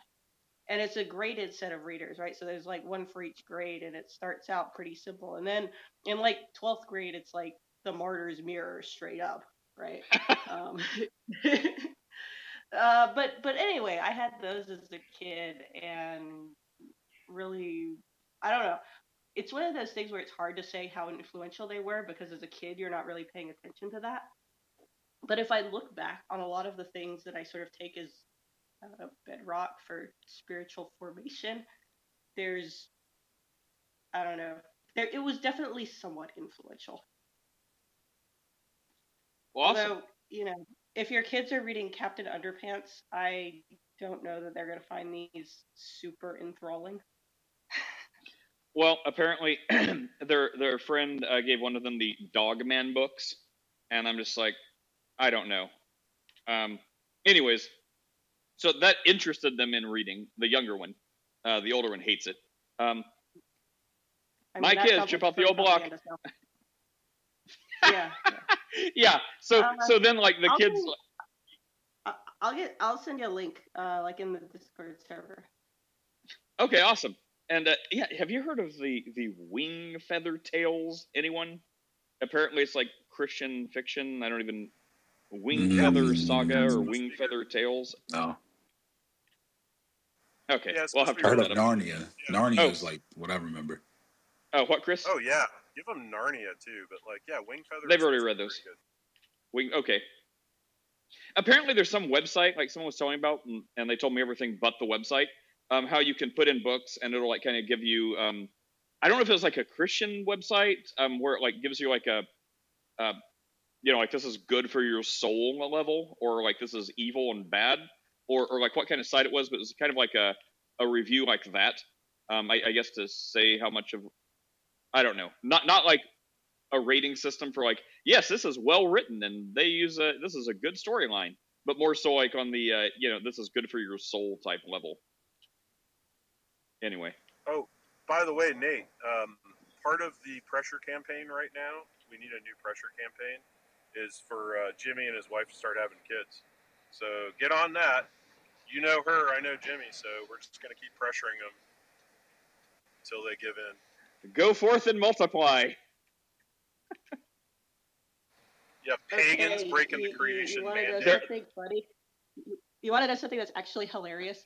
So apparently Wikipedia has a requirement for languages that you have to have native speakers of a language before they'll make a Wikipedia for it, a separate one. And somebody was talking about how they won't let ancient Greek have its own Wikipedia site because there are no native speakers technically. It's like a dead language. But all the other dead languages like Latin and Old English and stuff were grandfathered in, so they exist, but just nobody ever made an ancient Greek one, and now they've changed the policy. So I was like, haha, I must have a child and raise it speaking ancient Greek so that we can say, look, there's at least one native speaker. Well, Jimmy said you were learning Greek, and I was wondering, I'm like, well, is this so she can, like, order Greek food or be a Bible scholar translator? And I was thinking, wait, this is so she can get an ancient Greek Wikipedia page. No, that's what the child is for. Oh, that's hilarious. I thought Wikipedia had an entry for coining in Greek. What was the question? I thought they had an entry for coining in Greek, like Alexandrian Greek. Well, it's not that different. I mean, no, he doesn't know what you're studying in contrast. Oh, ancient Greek includes Koine Greek. Koine Greek is just a subset of ancient Greek. Right. I was saying that they have a article for that on Wikipedia. Yeah, just to tell you. Well, they have an article for it, but they don't have their own site. Ah. There's a French Wikipedia that has all the articles in French. I see. In Latin. There's no ancient Greek one. So if you can speak ancient Greek, does that mean you can have a conversation with, like, if you just went to Greece, you could have a conversation with someone, or it would be so different that it's basically another language, or everyone could understand each other? So from what I've heard, it's like going and talking like Shakespeare in America, in like New York. Like if everybody talked really, really slowly and carefully, they could understand each other to some percentage, but it's not like you'd fluently understand each other. How far along are you, So and like how long do you? Yeah. Ooh, how far How? along are you? How far along are we, Jimmy? Oh my goodness. I've been studying for about in the multiplying or Greek? I've been studying for about a year and a half, so I'm not super far along, but I can make a So decent can you? pass at stuff. Well, can you? Can you say like what? Are you learning like so you can have like full sentences or like express thoughts or like what do you? Can you give us an example of whatever it is you're studying? Like to be able to say full sentences or ask directions or express thoughts. Can you lay out some ancient Greek for us? I mean, maybe say how great Nate is in ancient Greek. Just saying, just giving you some thoughts. Sure. Would it be like Natos or what? Nate. How glorious is Nate? Os Andrios, os Calisto. You're great and very masculine. Oh, great! So you know how to lie in ancient Greek. Well, basically the word for like awesome is just masculine. So is there a lot of like reading like ancient Greek material that you can read, or you I don't know, because speaking is different than reading. So are you focusing on reading just as much as speaking, or like I don't even know the right questions to ask. Ask the questions and then answer them for us. What are the questions we want to ask you, and then provide the answers in ancient Greek? But then you wouldn't understand me. So what would be the point of that? So the main thing, of course, is like I want to read the Bible. But to read the Bible, you kind of also have to know like how the language was used in the culture of the Bible and in other places, right? So like, Attic was sort of the original, and then when it spread and was used as kind of like the common language around, that was Koine, but everybody still looked back at Plato as like ideal Greek, so most of the people speaking Koine, if they wrote, they used the literary register, which was very Atticized. So things like Luke, right? Luke and Acts are written in a much higher register than, I don't know, like First John. But yeah, I mean, it's the main thing, of course, is I want to read the Bible. So that's something I do pretty regularly, right? To pick up that, because there's a lot of sort of specialized vocabulary in the Bible. But then, there's a bunch of other stuff. There's Lucian. He's a late writer who wrote a bunch of stuff in a Attic register, like stories. He actually wrote the first science fiction.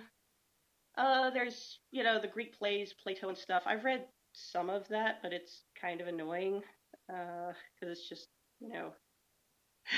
let's talk about what it means to be a friend. All right, let's go on with this till we're all sick of hearing ourselves talk. You need to start a Renaissance. I'm not really interested in the plays super much. I want to read Josephus. That's what I think would be cool. But yeah, Herodotus. There's a lot of people, a lot of different texts that are pretty interesting, a lot of different subjects. So. I think you need to bring back ancient Greek and reintroduce it and bring it back to prominence. There are people who are doing exactly that. So yeah, you should encourage Jimmy to speak ancient Greek. It's what you should do. It's the ugliest language in the universe. Don't do it. We'll all be deaf from deafening ourselves. I think our new mission is to teach you some ancient Greek love poetry, and then you can start. Is that like stuff about like Aphrodite's arrow of love or some stuff like that? All right, you got a year to study before next Valentine's Day, Jimmy. This stuff better be on par.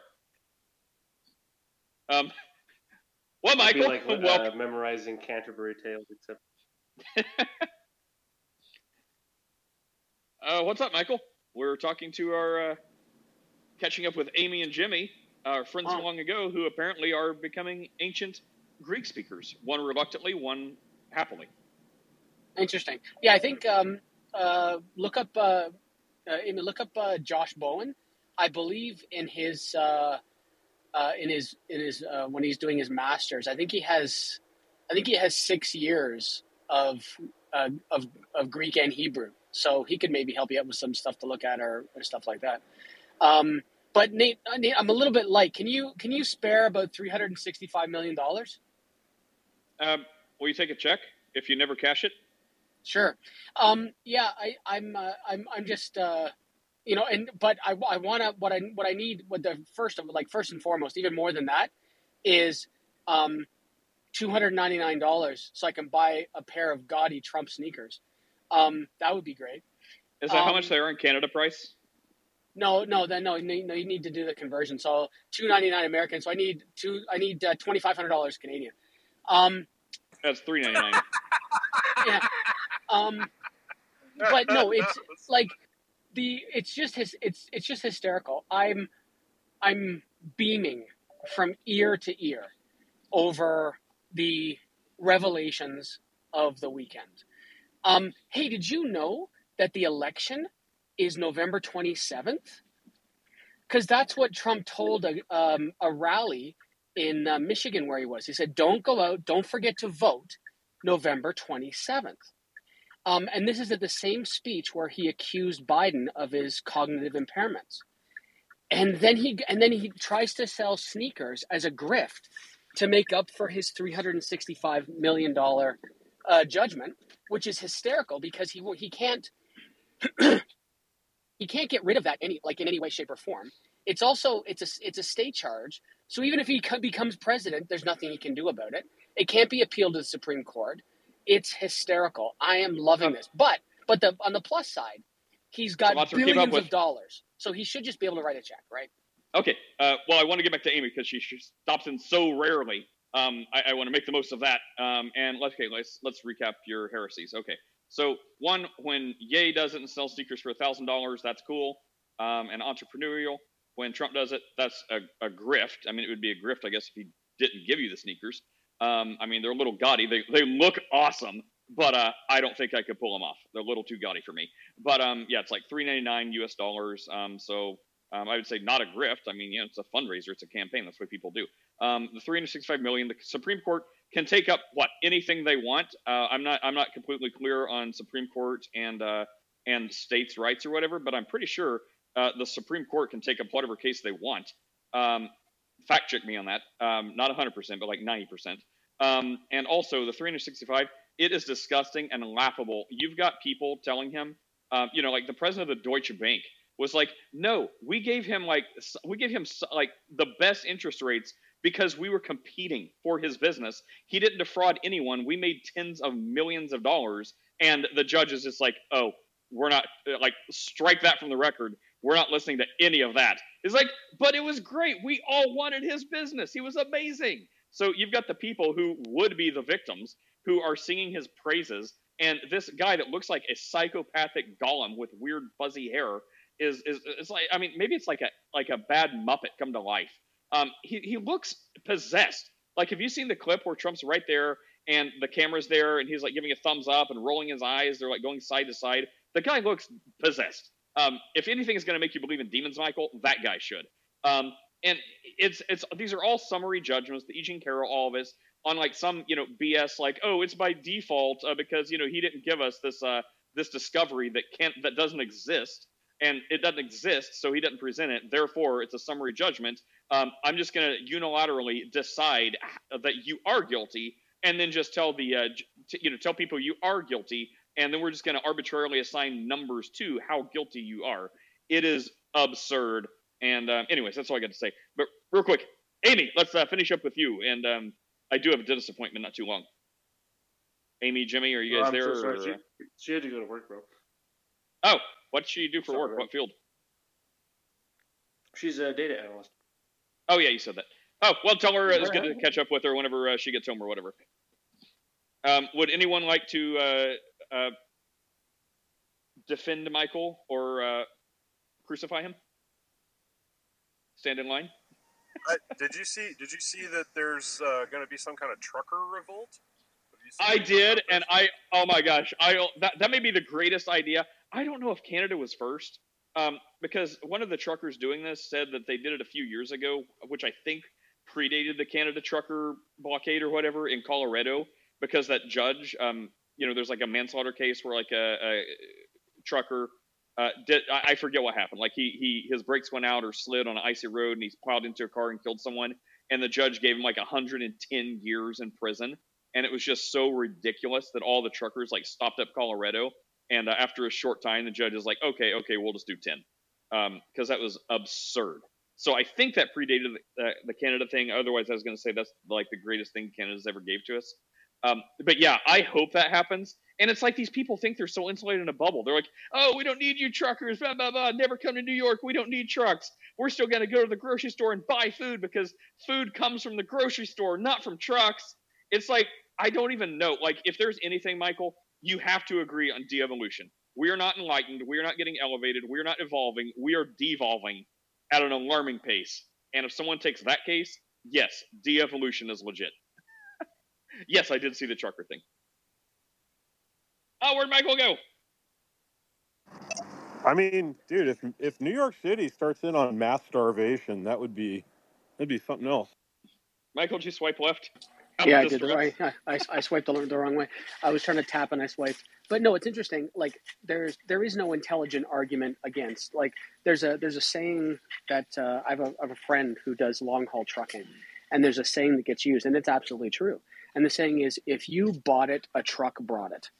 And like the transportation industry is critical. A critical part of our infrastructure. So no, there's no intelligent argument against that. I don't think. Were you? I hope you weren't counting on me arguing that point.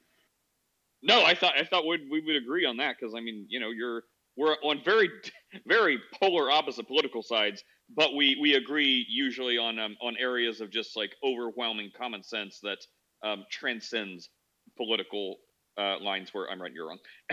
But we usually agree on glaring common sense issues. Yeah, so my understanding, and I've gotten this mostly from like a little bit that I read online, but like in the same way that like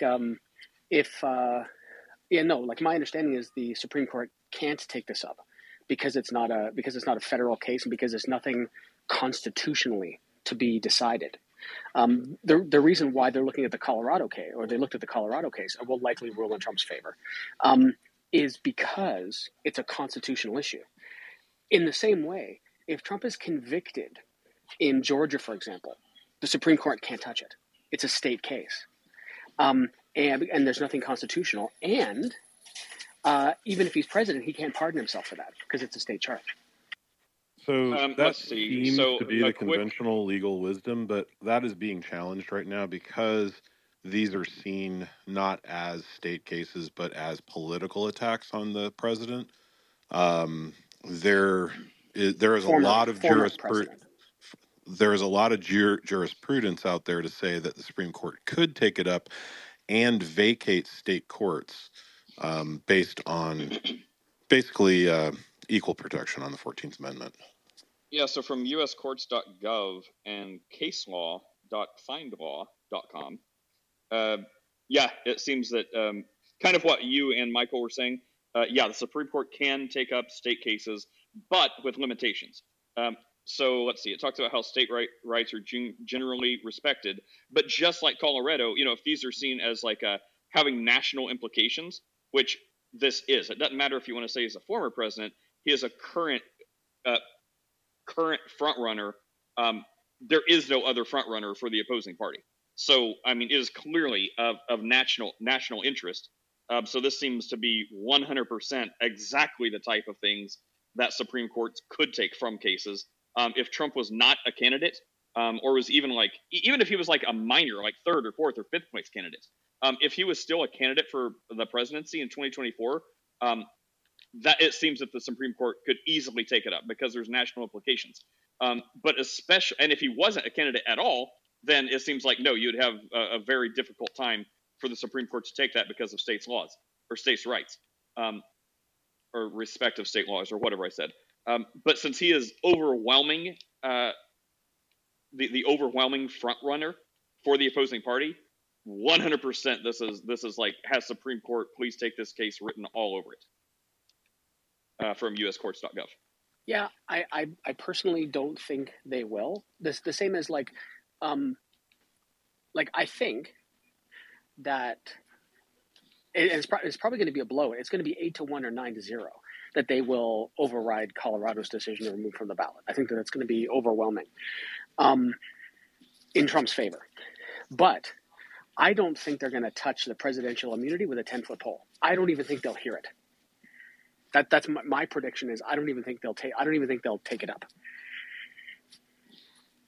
Yeah, I mean, look, I mean, here's the reality of it is it's already causing a constitutional crisis, right? And so I think they might take it up, but make it extremely narrow, because, I mean, at that point, people are just turning guns on each other, right? Like, I mean, at that point, it's like, well, if they come to get Trump to put him into state prison after he gets elected president, what is the Secret Service going to do? Are they going to turn their guns on the state cops and they're going to shoot it out? Like, I mean, that's what we're talking about here. We're not talking about, we're talking about people monkeying with the system to the point where, like, the only way to resolve it is with violence. Like, no, that's just not going to happen. And I think that the Supreme Court will take it up to try to avoid that constitutional crisis. And they'll just swat down all of these guys.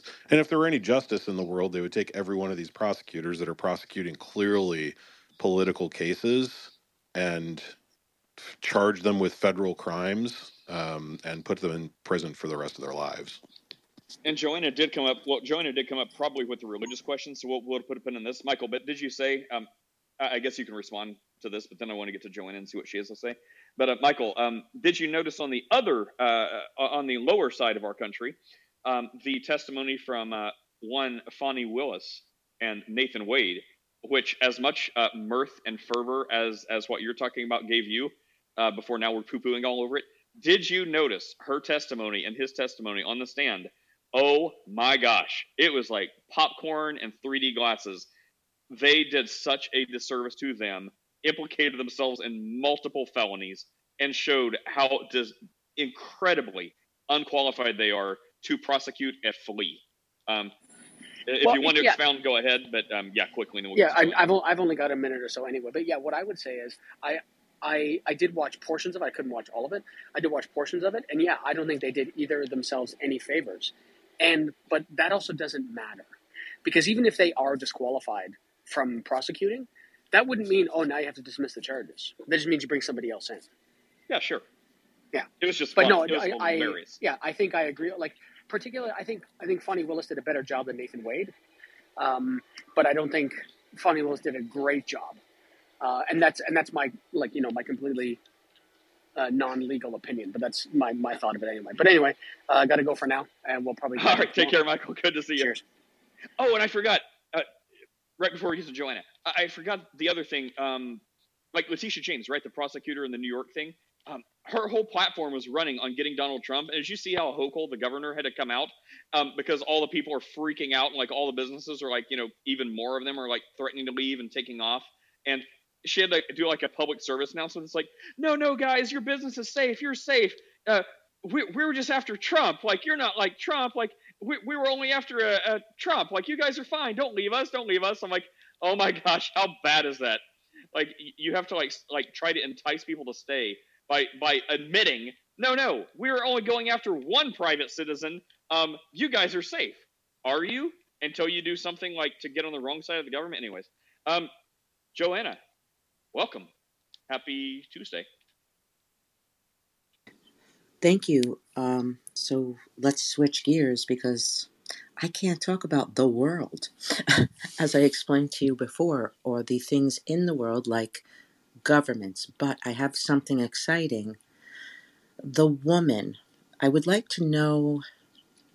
The woman appears several times in the Bible. First, it appears in Genesis 3:15, the first prophecy, right? The woman, I will put hatred between you and the woman, your seed, her seed. And then, of course, in the famous Revelation, we have the woman who sits on the many waters. We have the woman who gives birth to a son, a male. I know it's a lot for now, but I was thinking of maybe having a class or like a room on it this weekend if anyone wants to, or what you guys think. Is it a big deal, this woman? Is it something like we need to know about? Well, the first thing, I don't know the answer to this question I'm about to ask. Maybe Chris or someone else does. Is the woman, every time it's mentioned in the Bible in this prophetic sense, always talking about the exact same woman? I don't know how many instances it is mentioned in the Bible. Does anyone happen to know off the top of their head if every time, like, the woman, like in the context Joanne is mentioning it, is always about the same reference? Every Can I everyone comment that on that? she brought up was a different woman in a different context. Can I comment on that? Let's see how that goes. What's up? Yes. So so in Genesis 3:15, where it speaks about the woman, so the term the woman, or in Hebrew would be Ha'isha, is mentioned besides for that like about 7 times in Genesis chapter 3, and in every single instance it's talking about Eve, because Eve isn't named in that chapter until like verse 20. So every single mention of that before verse 20, when it says the woman, it refers to Eve. So I'm just like not sure like why verse 15 would say he's talking about a different woman than all other times in that chapter. Here's a simpler version of the same kind of argument, right? Like, why, in the context of the story of the first 3 chapters of Genesis, would it be talking about some other woman anyway? Right? Like, it fits the confines of the story to refer to the story's actors, and the woman there is Eve. Well, Joanna, did that answer some parts of your question? Yeah, I mean, I appreciate it. It's a lot, but I would love to talk about it again because I've done a lot of research and cross references, and it's a funny thing. I have one more question. Sure. Are all the Bibles cross references the same? Because the King James in the New Testament will take me back, to an Old Testament scripture, but the NIV will take me back to a different scripture in the Tanakh. So, anyone have any advice on cross references? So cross references they're going to be different based on who you're talking to, right? So they're not always going to be the same. So different translations are going to have different cross references. And he gets a call. Let's see if it's an important call.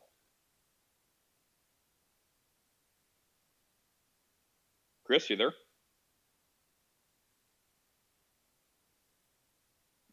That's okay, Nate. I just jumped in with all of this, but I want to thank you for always having a room and for allowing me to have these questions because they really mean a lot to me. And I know at the end of the day, as long as you love Jesus and you're okay, that's all that really matters.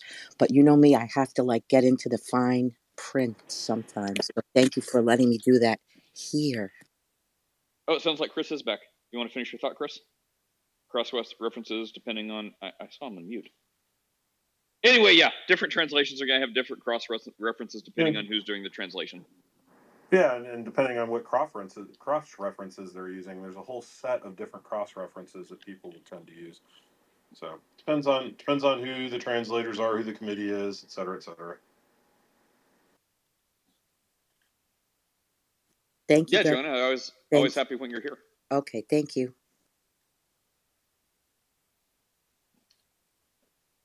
Let's see. Anyone else have anything else? We've covered quite the... Man, these last 2 days have been pretty packed with diverse and different topics. Until right now.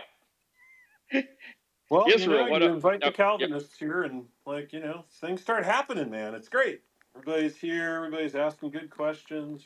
Those Calvinists, man. Well, you're I'm here glad right that now you're and are Calvinist, introducing Nate. a new Now, topic. has Yeah, Amy sure. convinced you that you're a Calvinist now? Is that what I missed? I'm just going to adopt it, and when people want to ask me about my new Calvinism, I'm just going to spit out straight up Arminianism and be like, "Yep, that's Calvinism. I'm a Calvinian." I mean, that's what Malak does. So, Yet here you are, and you're not bringing up new topics. I mean, we can talk about all kinds of stuff. Man. What do you got, man? What do you want to do? What do you want to do? Like, we can talk about the problem of evil. We can talk about June was in the chat talking about some kind of historical stuff with, I don't know, just like stuff. I'm not sure what was going on with her. I wasn't sure if June actually believed in late dates for Mark, or based on some kind of nonsense where it's like, well, Jesus couldn't possibly have predicted the future, so therefore Mark has to be written late because he's referring to 70 AD. And so same thing for Matthew. I mean, that's the same nonsense that they spin for Daniel, right? They're just like, Daniel had to have been written around, 150 BCE because, no one could possibly be that accurate in their prophecies. It had to be added by a later editor because that would require us to believe in the supernatural, and we sniff the loins of Darwin, and we're not going to believe in any of that supernatural mumbo jumbo for a book of the Bible. Sniff the loins of Darwin. Huffing deeply from the loins of Darwin. Mr. Marcus, what's up, Marcus? Good morning, guys. I asked for a topic. Careful what you wish for. No. What's up, Marcus? I was wondering what accent Chris is doing there. Wait, Chris, do you think my arguments sound like Nate? Do you think so? Because I was just debating random. I was arguing that the vast majority of secular scholars and their behemoths that the Gospels are written at 70 AD or after, because it is impossible for Jesus to write events in 70 AD with great detail before 70 AD. It has to be written at 70 CE. Like, for me, I think this clearly shows that the cognitive distance of these people. They had no evidence. They're just saying it's humanly impossible to write future events in great detail. So that's why they say it's written after. Well, consider the source. Yeah, they have to have it that way. So I mean, that's their bias showing. Like, it has to be that way. Like, if they don't put any stock in spiritual stuff or divine revelation or anything, then I mean they can't date it before that. Meanwhile, I'm convinced that the Gospels have to be concluded before 70 AD, which I understand may be on the earlier side than some like, but I just can't believe that all these scriptures would be written after 70 AD, and not one of them would have a reference to Nero and Jerusalem's destruction. So I mean, it just seems implausible that we would have all these scriptures and writings after 70 AD, and there wouldn't be one mention about like one of the greatest events taking place in that region, just like a few years before. So I am convinced that they have to be written before 70 AD. But for me, the very fact that secular scholars would die on the hill that is written after, for me, clearly shows that there's something with the Bible there. They're clearly troubled, because if they decided to affirm that it was written before 70 AD, then clearly there has to be some supernatural element according to their position, right? That's why they're trying to deny it, because they're secular. Do you get what I'm trying to say, Nate? Because they're terrified of the fact. I get it, and I agree. I 100% think that's the reason. Yeah, they're 100%. Terrified. And this is what I'm trying to tell to random. These secular scholars are terrified to affirm it because the Bible writes these events in the future with such precision. They're too scared. For clarity, class, retard alert! Retard alert, class. For clarity, the word secular in secular scholars does not mean that they are not Christians. Yes, it does. Well, what I mean Aside secular, from Chris, it doesn't mean that they're not Christians. what I mean I secular mean, is that our scholars that reject Christianity or left Christianity. That's what I mean. So, for That is example, Bert not what Ehrman. secular means. That is not but what random. secular means Well, in that Random. context. You but must be new random. here. I get to What do you mean the define who's a context? Christian. Me. I define who's a Not Christian. Jesus, Chris. Not But, well, no, you, Random. but That's no. I mean, my job. but I am the one who calls out what's Christian and what's not. okay. So You must be settle down, new Lord. here. Settle down, Lord Chris. Okay, if secular just means they're not taking any like spiritual woo woo into the equation, even if they believe it, that's what we'd expect, right? Like you would only expect someone who is a Christian who believes in the spiritual, supernatural revelation, even if it's not from the God of the Bible. Like take any other religion or any other like philosophy that believes in some sort of spiritual intuition or magic or anything that's not empirical, right? So if we're saying secular means you can't include anything like that, you have to set that aside because that's your bias. Well, then of course you may conclude that that's the answer, but you're missing out an entire chunk. Like all of us, like almost 2 billion Christians, specifically claim special, like divine revelation from God in prophecies in the Bible, in these predictions of Jesus, all these things. So it's like, well, hey, you have to tell me um, about this subject, but your biggest evidence, you can't use that. Now, go ahead, make your case. So, I mean, Wait, wait. regardless of if these people are claiming to be Christians or believers or faith filled or not, or atheists or whatever, that's irrelevant because if they're intentionally setting out, like, their belief or lack thereof, that God can divinely inspire and predict future events through prophecies or foretelling, well, sure, that makes sense. But it's specifically because we think that is possible that, and okay, no, I will challenge that. I fight against what I just said. 70 AD. That. Okay, so everything else I said about secular, so it doesn't matter if they claim to be a Christian or not. 70 AD. Like, I want to know why these secular scholars think it has to be written after, and that people wouldn't make one note about the destruction of the temple. That's my question. Okay. I've refuted myself in asking a question. Wait, Nate.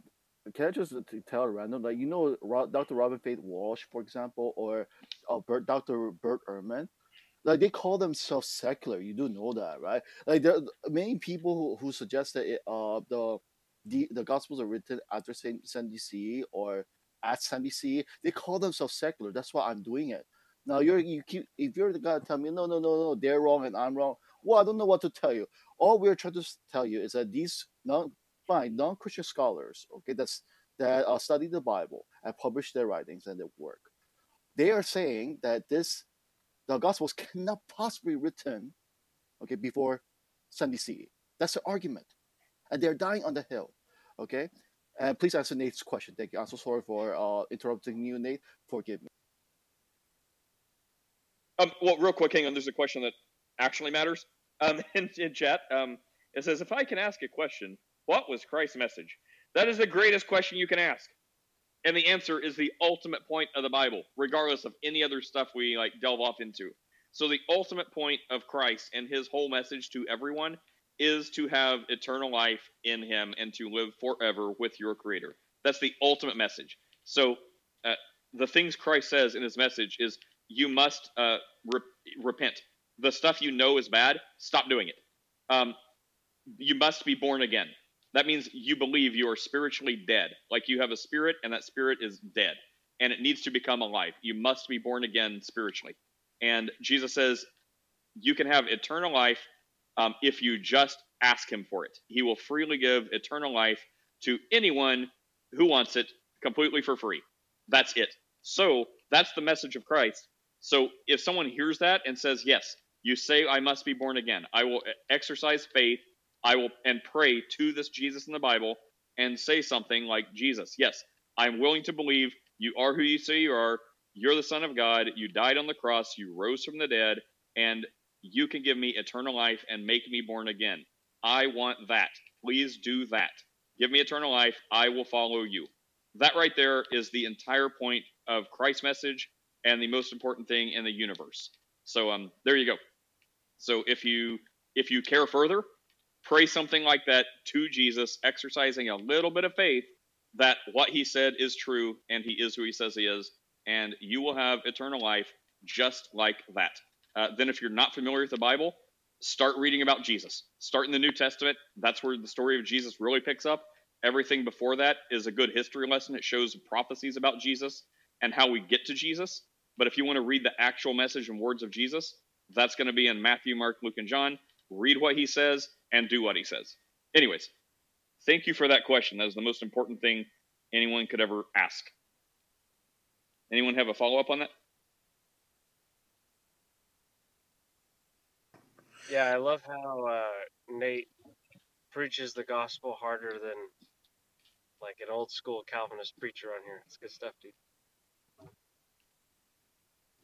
I have a few questions. Like the whole talk about like historical methodology, whether or not it allows for miracles or not, right? Like it seems to me that it's just like a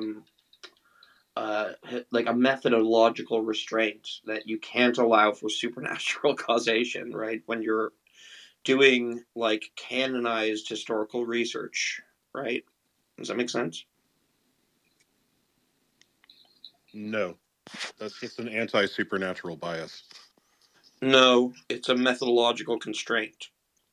That's cute that you think that, but I say it's an anti-supernatural bias, and that is what the Academy does. So we just disagree, and we disagree on the nature of the Academy. We disagree on what the Academy should be doing. You have a secular version of the Academy. I have a theist version of the Academy, and neither the twain shall meet. You can take your atheist Academy and go kick rocks with it. I just don't care. Okay, fine. But so would you say the same thing about like physics and chemistry and biology? Yes. Okay. Yep. He does. I'll grant he's consistent about it. Yep. Sorry, your non-theist chemistry and biology and physics is just stupid and just doesn't have a basis for its worldview. It doesn't have any epistemology. It's just dumb. Like, go away. We don't care. Presuppositionalism. Melith, what's up, dude? Hey, man, long time. Been a while, bro. Hey, what did you say? So when you said it was a methodological constraint, that they don't count as like an explanatory candidate supernatural explanations? I wasn't paying close enough attention at the. No, they count as explanatory candidates in like the philosophy, like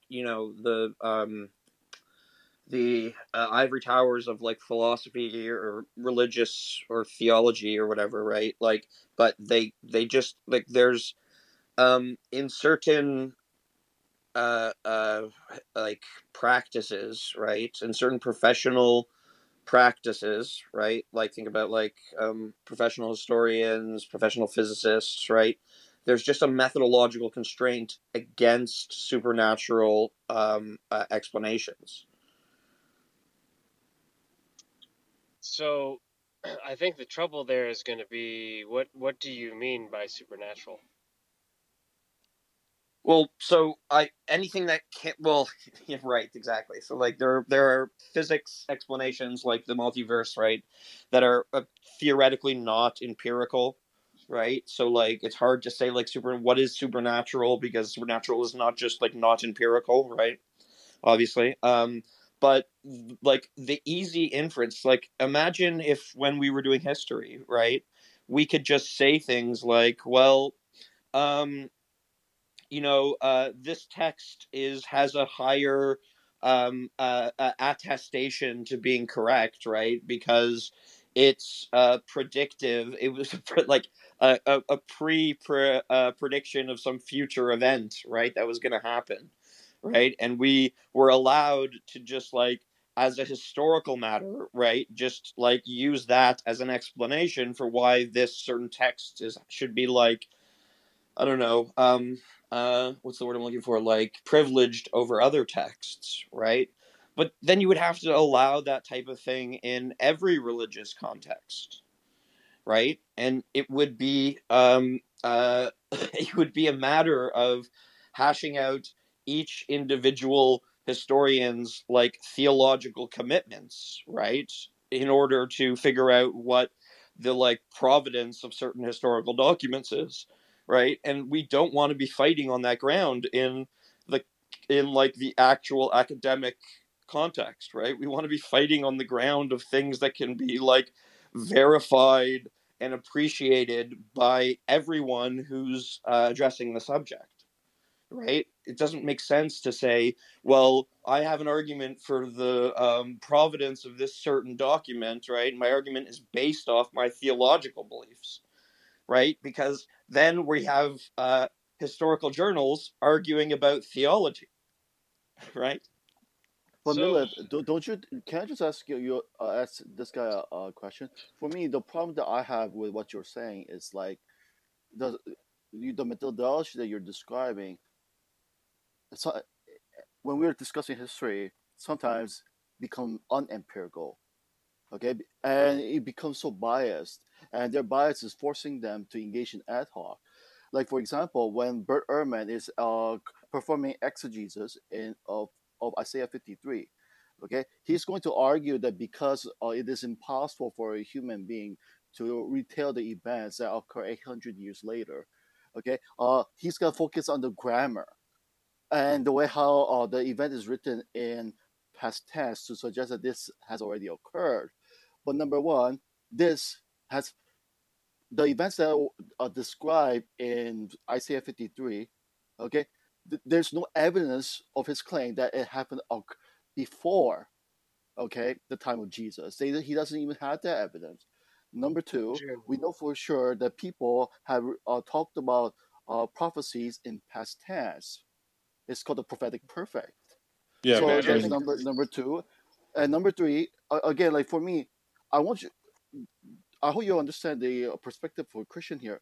When I'm trying to be objective and see all these historians who are secular, right, doing their so-called work, right, and so suddenly engaging in such of their work where they don't show any evidence, they're presupposing their beliefs, saying that no supernatural events can occur, and so they try to deliberately fit the data, try to frame the data and twist it as they see fit. How is that really, or like any empirical work? It's not. Oh boy. Look, there's a lot there, but just really quick. What I was just trying to point out, Mel, is that I think the divide you're trying to make between history and theology is just something that Christians are going to reject. Like I don't think that's how history should be done. And I think there is a certain naivete at best of that view, because when you say historians shouldn't engage in these theological analyses and arguments, the problem is that you've already done that, right? Methodological naturalism just is a theological thesis, right? It just says something about God, namely that we can make good sense of historical documents without referring to him, right? That is a theological thesis. And it happens to be one that a lot of people in the field agree on, and it sort of sweeps a lot of theological questions under the rug, right? But that is to disagree with, frankly, how most human beings have done history for thousands of years. Yeah, but the whole point, right, is that like okay, so it seems to me, right, that there have been a plethora of historically there have been a plethora of, let's say, theological explanations for things, right? And a lot of them, right, even if from your perspective, right, most theological explanations for things throughout the history of the world, like all Chinese theological explanations, all Indian theological explanations, right, all of those don't hold any water, right? So can you give us an example in the West, though, of a theological explanation that's taken as history? But can you? How does that really relate to my question though? Because what I'm saying is, can you show me how one it's so one second, empirical? let me just finish. So I was responding directly to a so yeah, so the point is that like in order for like the actual like I keep trying to think of the word, that's why I'm stuttering so much, but I can't think of the word. Like in order for the actual academic practices of these things, right, to get off the ground and really progress, right, you have to kind of like as A said, you have to kind of assume methodological naturalism, right, to even get started, because otherwise you can just like put in a plethora of supernatural explanations, right at the start. You don't have to do any investigation, right? So like if our explanations for, let's say, all physical things is that God did it, right, then we don't really, like, you can just have that as the explanation in every single paper that you write, right? Every physics paper could just have like, well, we saw this interaction and God did it. You know what I mean? Like, Because God that's did it. why Hold physics on. has a methodologically naturalistic assumption built into it, right? Because that's how you really Wait, get wait, the wait. thing going off the ground, right? Wait, Because Wait, it's about being that's able what to I think is demonstrate it the. to other people in a way that they're satisfied with.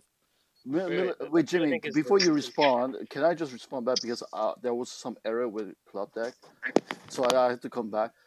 For me, how is that really answering my question, Millet? Because you're claiming that No, he was. Remember, I asked a question. okay. Camillus responded to that, and then June, you were going to ask a different question, but it's kind of off topic. So do you mind if we finish this topic real quick before we get to your question? It's kind of a different What topic. do you mean? I already asked a question before. What are you talking about? No. Well, let My him finish real question fast, and let Jimmy and Millith finish up, and I also have a question. Does anyone want to keep this going? Because I have to go to a dentist. Would you like to stay? Anyone like to stay here? Yeah, The I mod to can keep stay going. for a little bit. No problem. I got Okay, about I'm just 40 gonna minutes. fade off into the mist at some point. Jimmy, good to see you. You need to set that alarm clock so I can hang out with you earlier. And good talk, everyone. And I'm just gonna fade into the mist at some point. God bless, bro. All right, see you guys later. Don't lose them Continue. teeth. Yeah. Okay. So, Mill, this is what I'm trying to point out is the mischaracterization, right? There's two claims here that I think are extremely naive. One is the claim that if we didn't assume Fuck this you, Jimmy. constraint, what'd you say? I was joking. I just said fuck you because you said extremely naive. Yeah, I'm sorry. I'm trying to be nice, right? Like I think this is just wrong, but No, man, be as mean as I you can want. understand. Well, here's the thing, right? I understand how somebody growing up in our culture we're bathed in this stuff in our culture at a very young age, right? So I understand why people believe this, but like stop to think about it for a second, right? Why would it follow that just because I don't have methodological naturalism, that I have no alternative constraints on what kind of explanations are fair candidates, right? Is it really the case that if I don't believe methodological naturalism, that I have no other reasons to limit what kind of explanations we can put forward? No, right? Like as a Christian, like you already said, right? I don't consider Hindu or Taoist or Islamic um, sources of theological claims to be relevant. I think their worldviews are false, right? I Well, don't can I actually stop you right there? So, like, I think, like, the whole point is, right? So, like, now imagine a world in which theological explanations are game for historical debates in in the actual academic sense, right? You have a document that you think has providence, a historical Christian document that you think has like providence, and not just providence in a historical sense, but like providence in a theological sense, right? And they have a document that they think has providence in the same theological sense and historical sense, right? And they say they give two different explanations for some phenomenon. What? Mills, are you meaning provenance, like its source, or are you saying providence as if like there's something true about it?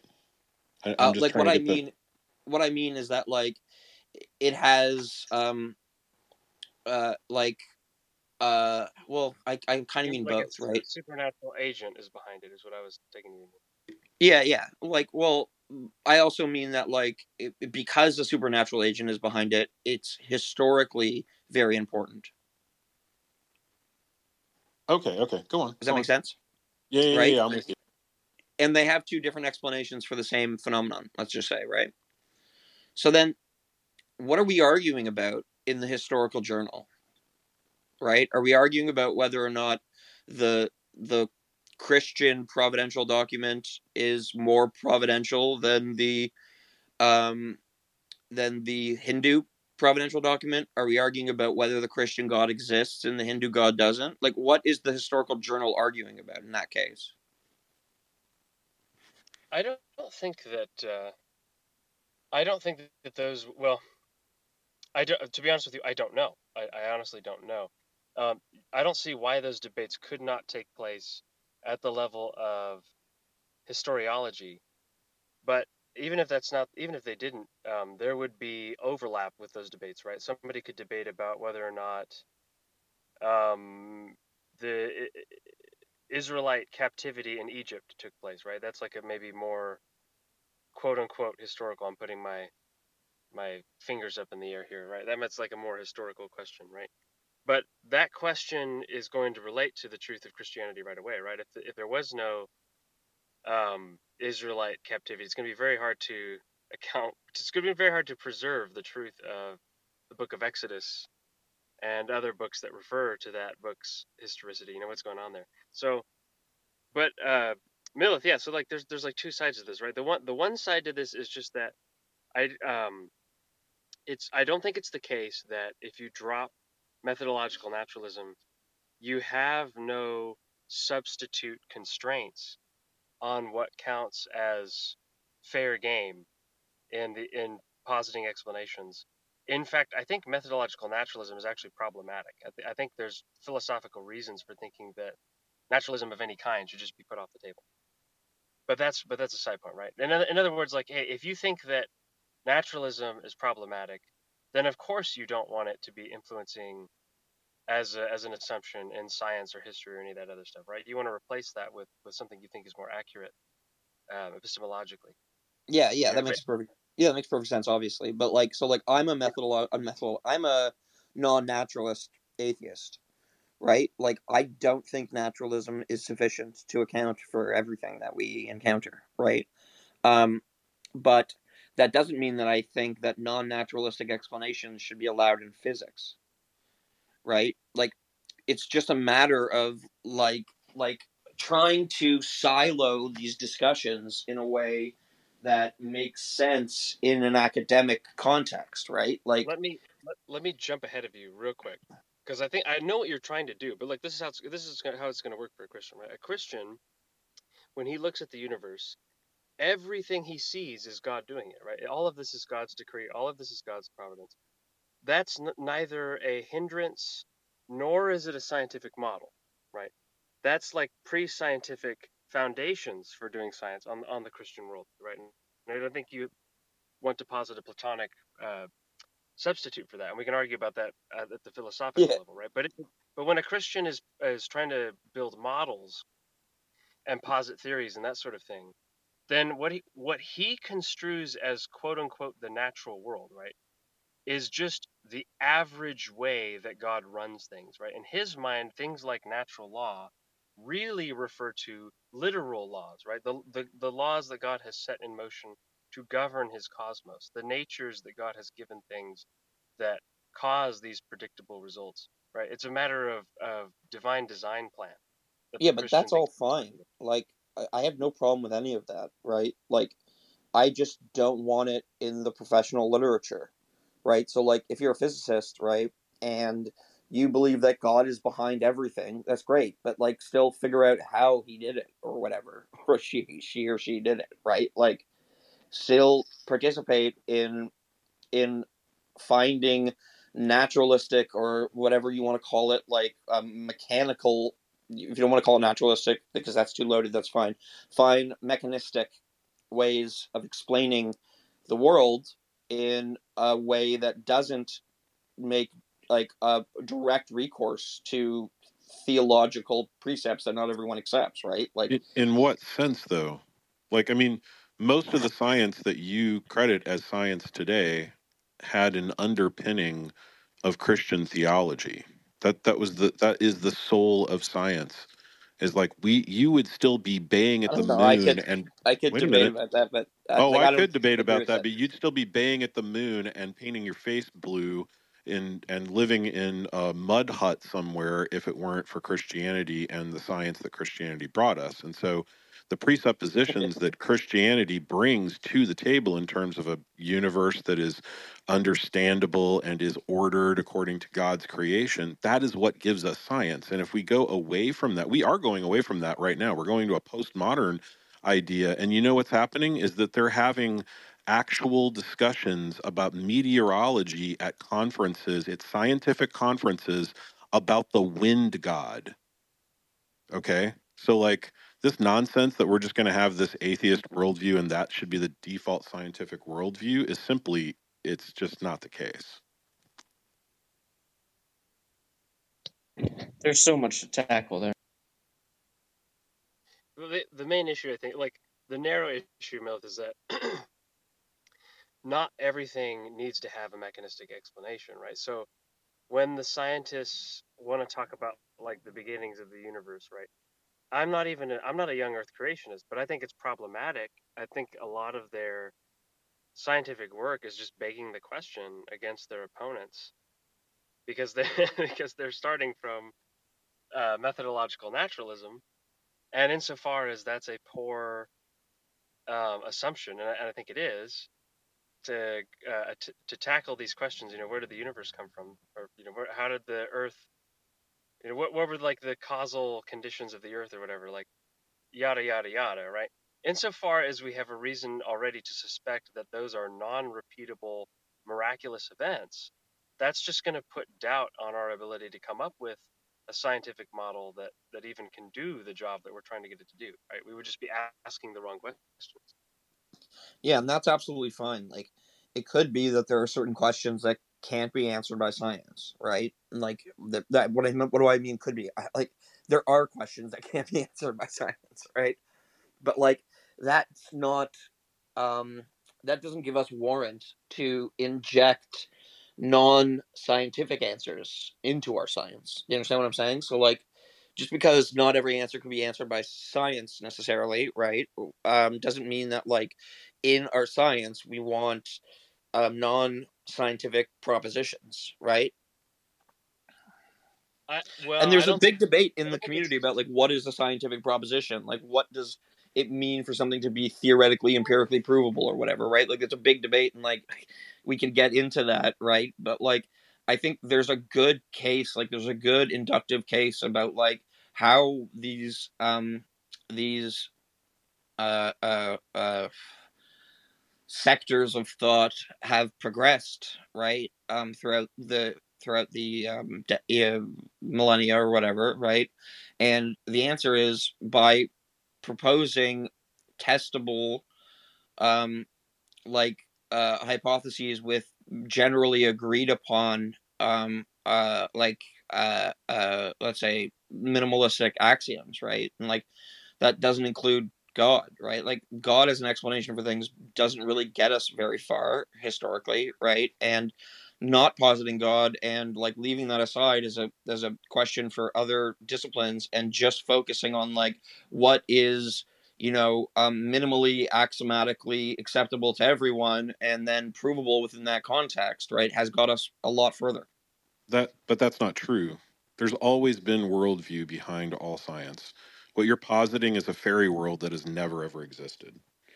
Like, that has never existed. Everyone has a worldview going in, and your worldview is going to shape how you do that science. No one is suggesting we go back to the idea that the world is riding on the back of a turtle. Okay, like, no one is doing that.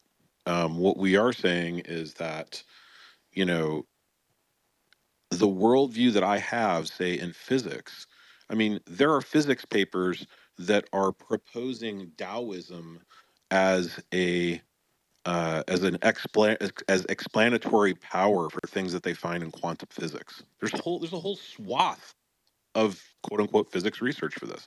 There's a whole swath of research in the physical sciences. Like, I have a friend who's a mathematician, and he regularly mocks his colleagues at their inability to do math, and half of what you think is solid science is based on such crap math that, like, it's laughable. And so your worldview absolutely matters, and people that are in these fields are producing things based on their worldviews. And my pushback to all of this is that you can do science with a naturalistic worldview, but you're going to fail more often than you are going to succeed in terms of getting true results that mirror what we find in the universe. Can I ask you a question on that?